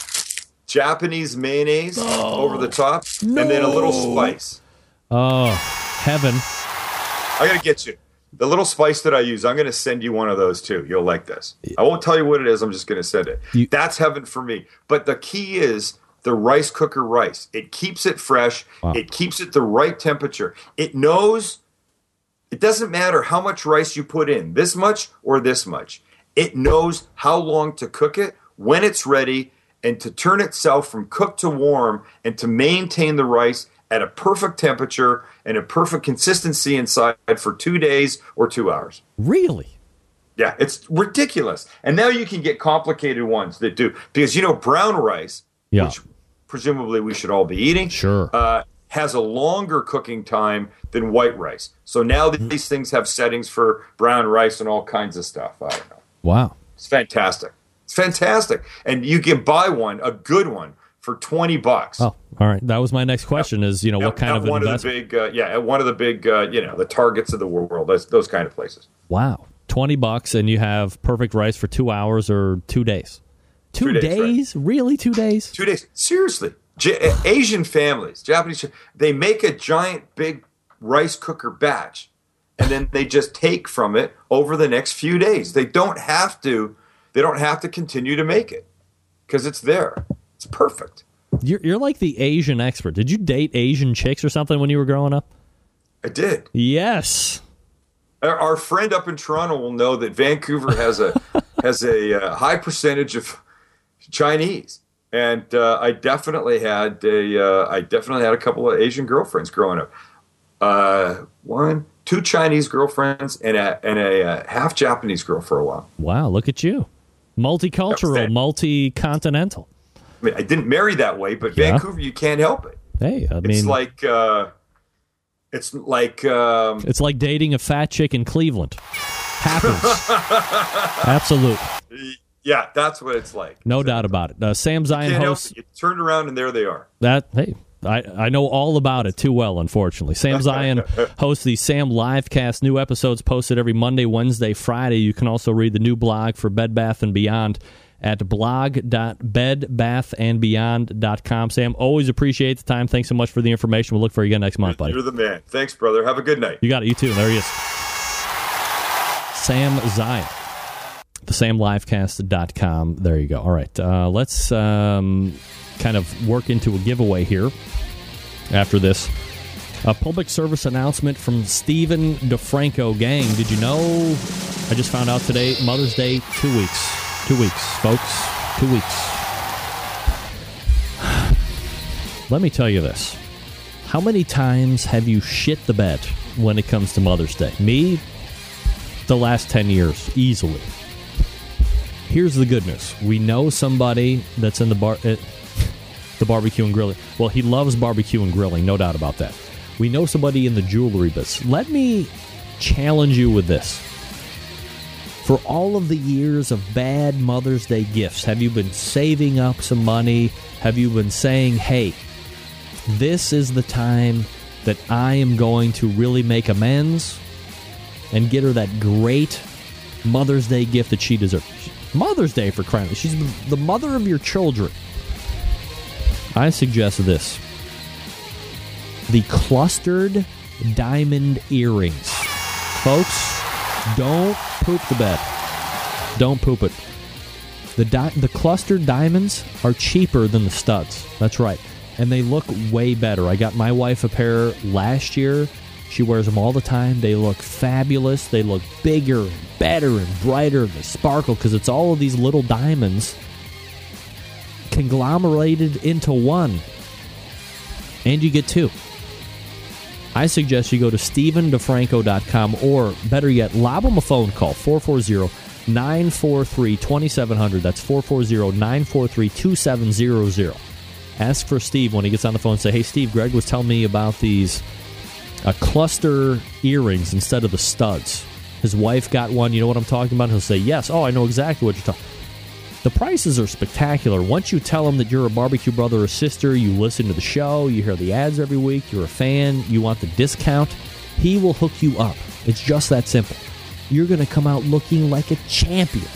So much so that she might go to Stephen DeFranco and buy you an Accutron Bulova watch because she can save money too for Father's Day the following month. 440-943-2700 or StephenDeFranco.com. That's StephenDeFranco.com. Know it, love it, do it. Stephen DeFranco, barbecue jeweler to the stars, to the Central Lights, to everybody. Hook them up. You're going to be happy you did. Drop me an email. Let me know how much you like them after you do business with them. I know. You'll thank me later. We're coming up with another prize, and then we'll wrap the show right after this. Stick around. We'll be right back.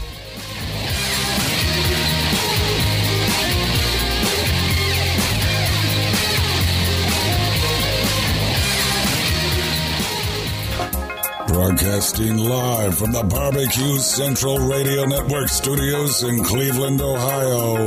You're listening to the Barbecue Central Radio Show. Once again, here's your host, Greg Rempe. All right, we are back. 877-448-0433. Greg at thebbqcentralshow.com. Eminence Front. The Who. Do you know that? Do you know who sings this song? Not Roger Daltrey. You can win a 1-pound bag of JP Custom Smokes beef rub, thanks to John and Tina Patty from JP Custom Smoke. JPCustomSmoke.com to grab your own. But for a 1-pound bag of beef rub, Sam Zion. Spell it right. Sam Zion, you get a 1-pound bag of beef rub. Helped the American Dream Barbecue team win first place brisket this past weekend. Hook it up. Send me an email. Cooking Guy classes. Oh, never mind. You can win the 1-pound bag of beef rub right now. Do it right now. Come on, ladies and gentlemen. In the what do I want to say? In the subject line, Sam Zion. Figure out how to spell it right, and you can win a 1-pound bag of beef rub, courtesy of JP Custom Smoke, jpcustomsmoke.com. Now, next week, we're going to have a whole new read for them. Folks, look at Basic Patrick. Patrick, that is incorrect. Listen to me. Sam Zion. Sam Zion, not Sam Zion. Easy mistake to make. Don't do it again. You can win. The 1-pound. All right, so let's review the second hour. We talked about you being able to send drinks on the American Virgin Airlines to guests, which is weird. Really weird. And we talked with Sam Zion, the cooking guy, about, so we learned about table salt. I believe he meant to say that sea salt came from the ocean through like some type of a dehydration process or drying out process or whatever the case may be. Also, we talked about extra virgin olive oil because that was like a big thing for me is there are some pit masters on the circuit that believe that extra virgin olive oil, cold pressed first, is a key to how well the ribs are. And I apply it to my pork tenderloins. I apply it to my ribs. I actually apply EVOO, extra virgin EV olive oil, to my pork butts. I don't do it to brisket. Brisket, I'm always hitting Worcestershire sauce on, then the rub because it pastes up really nice. Then I go with Worcestershire sauce. What the? Something is popping in here. What is going on? No winner yet. Sam Zion. Okay, let me make it easy for you guys. Sam the cooking guy. Can you do Sam the cooking guy? Real easy. You can win. It's just that easy. The 1-pound bag of JP Custom Smoke. If not, we'll go, you guys watching on Roku right now, send me a shot.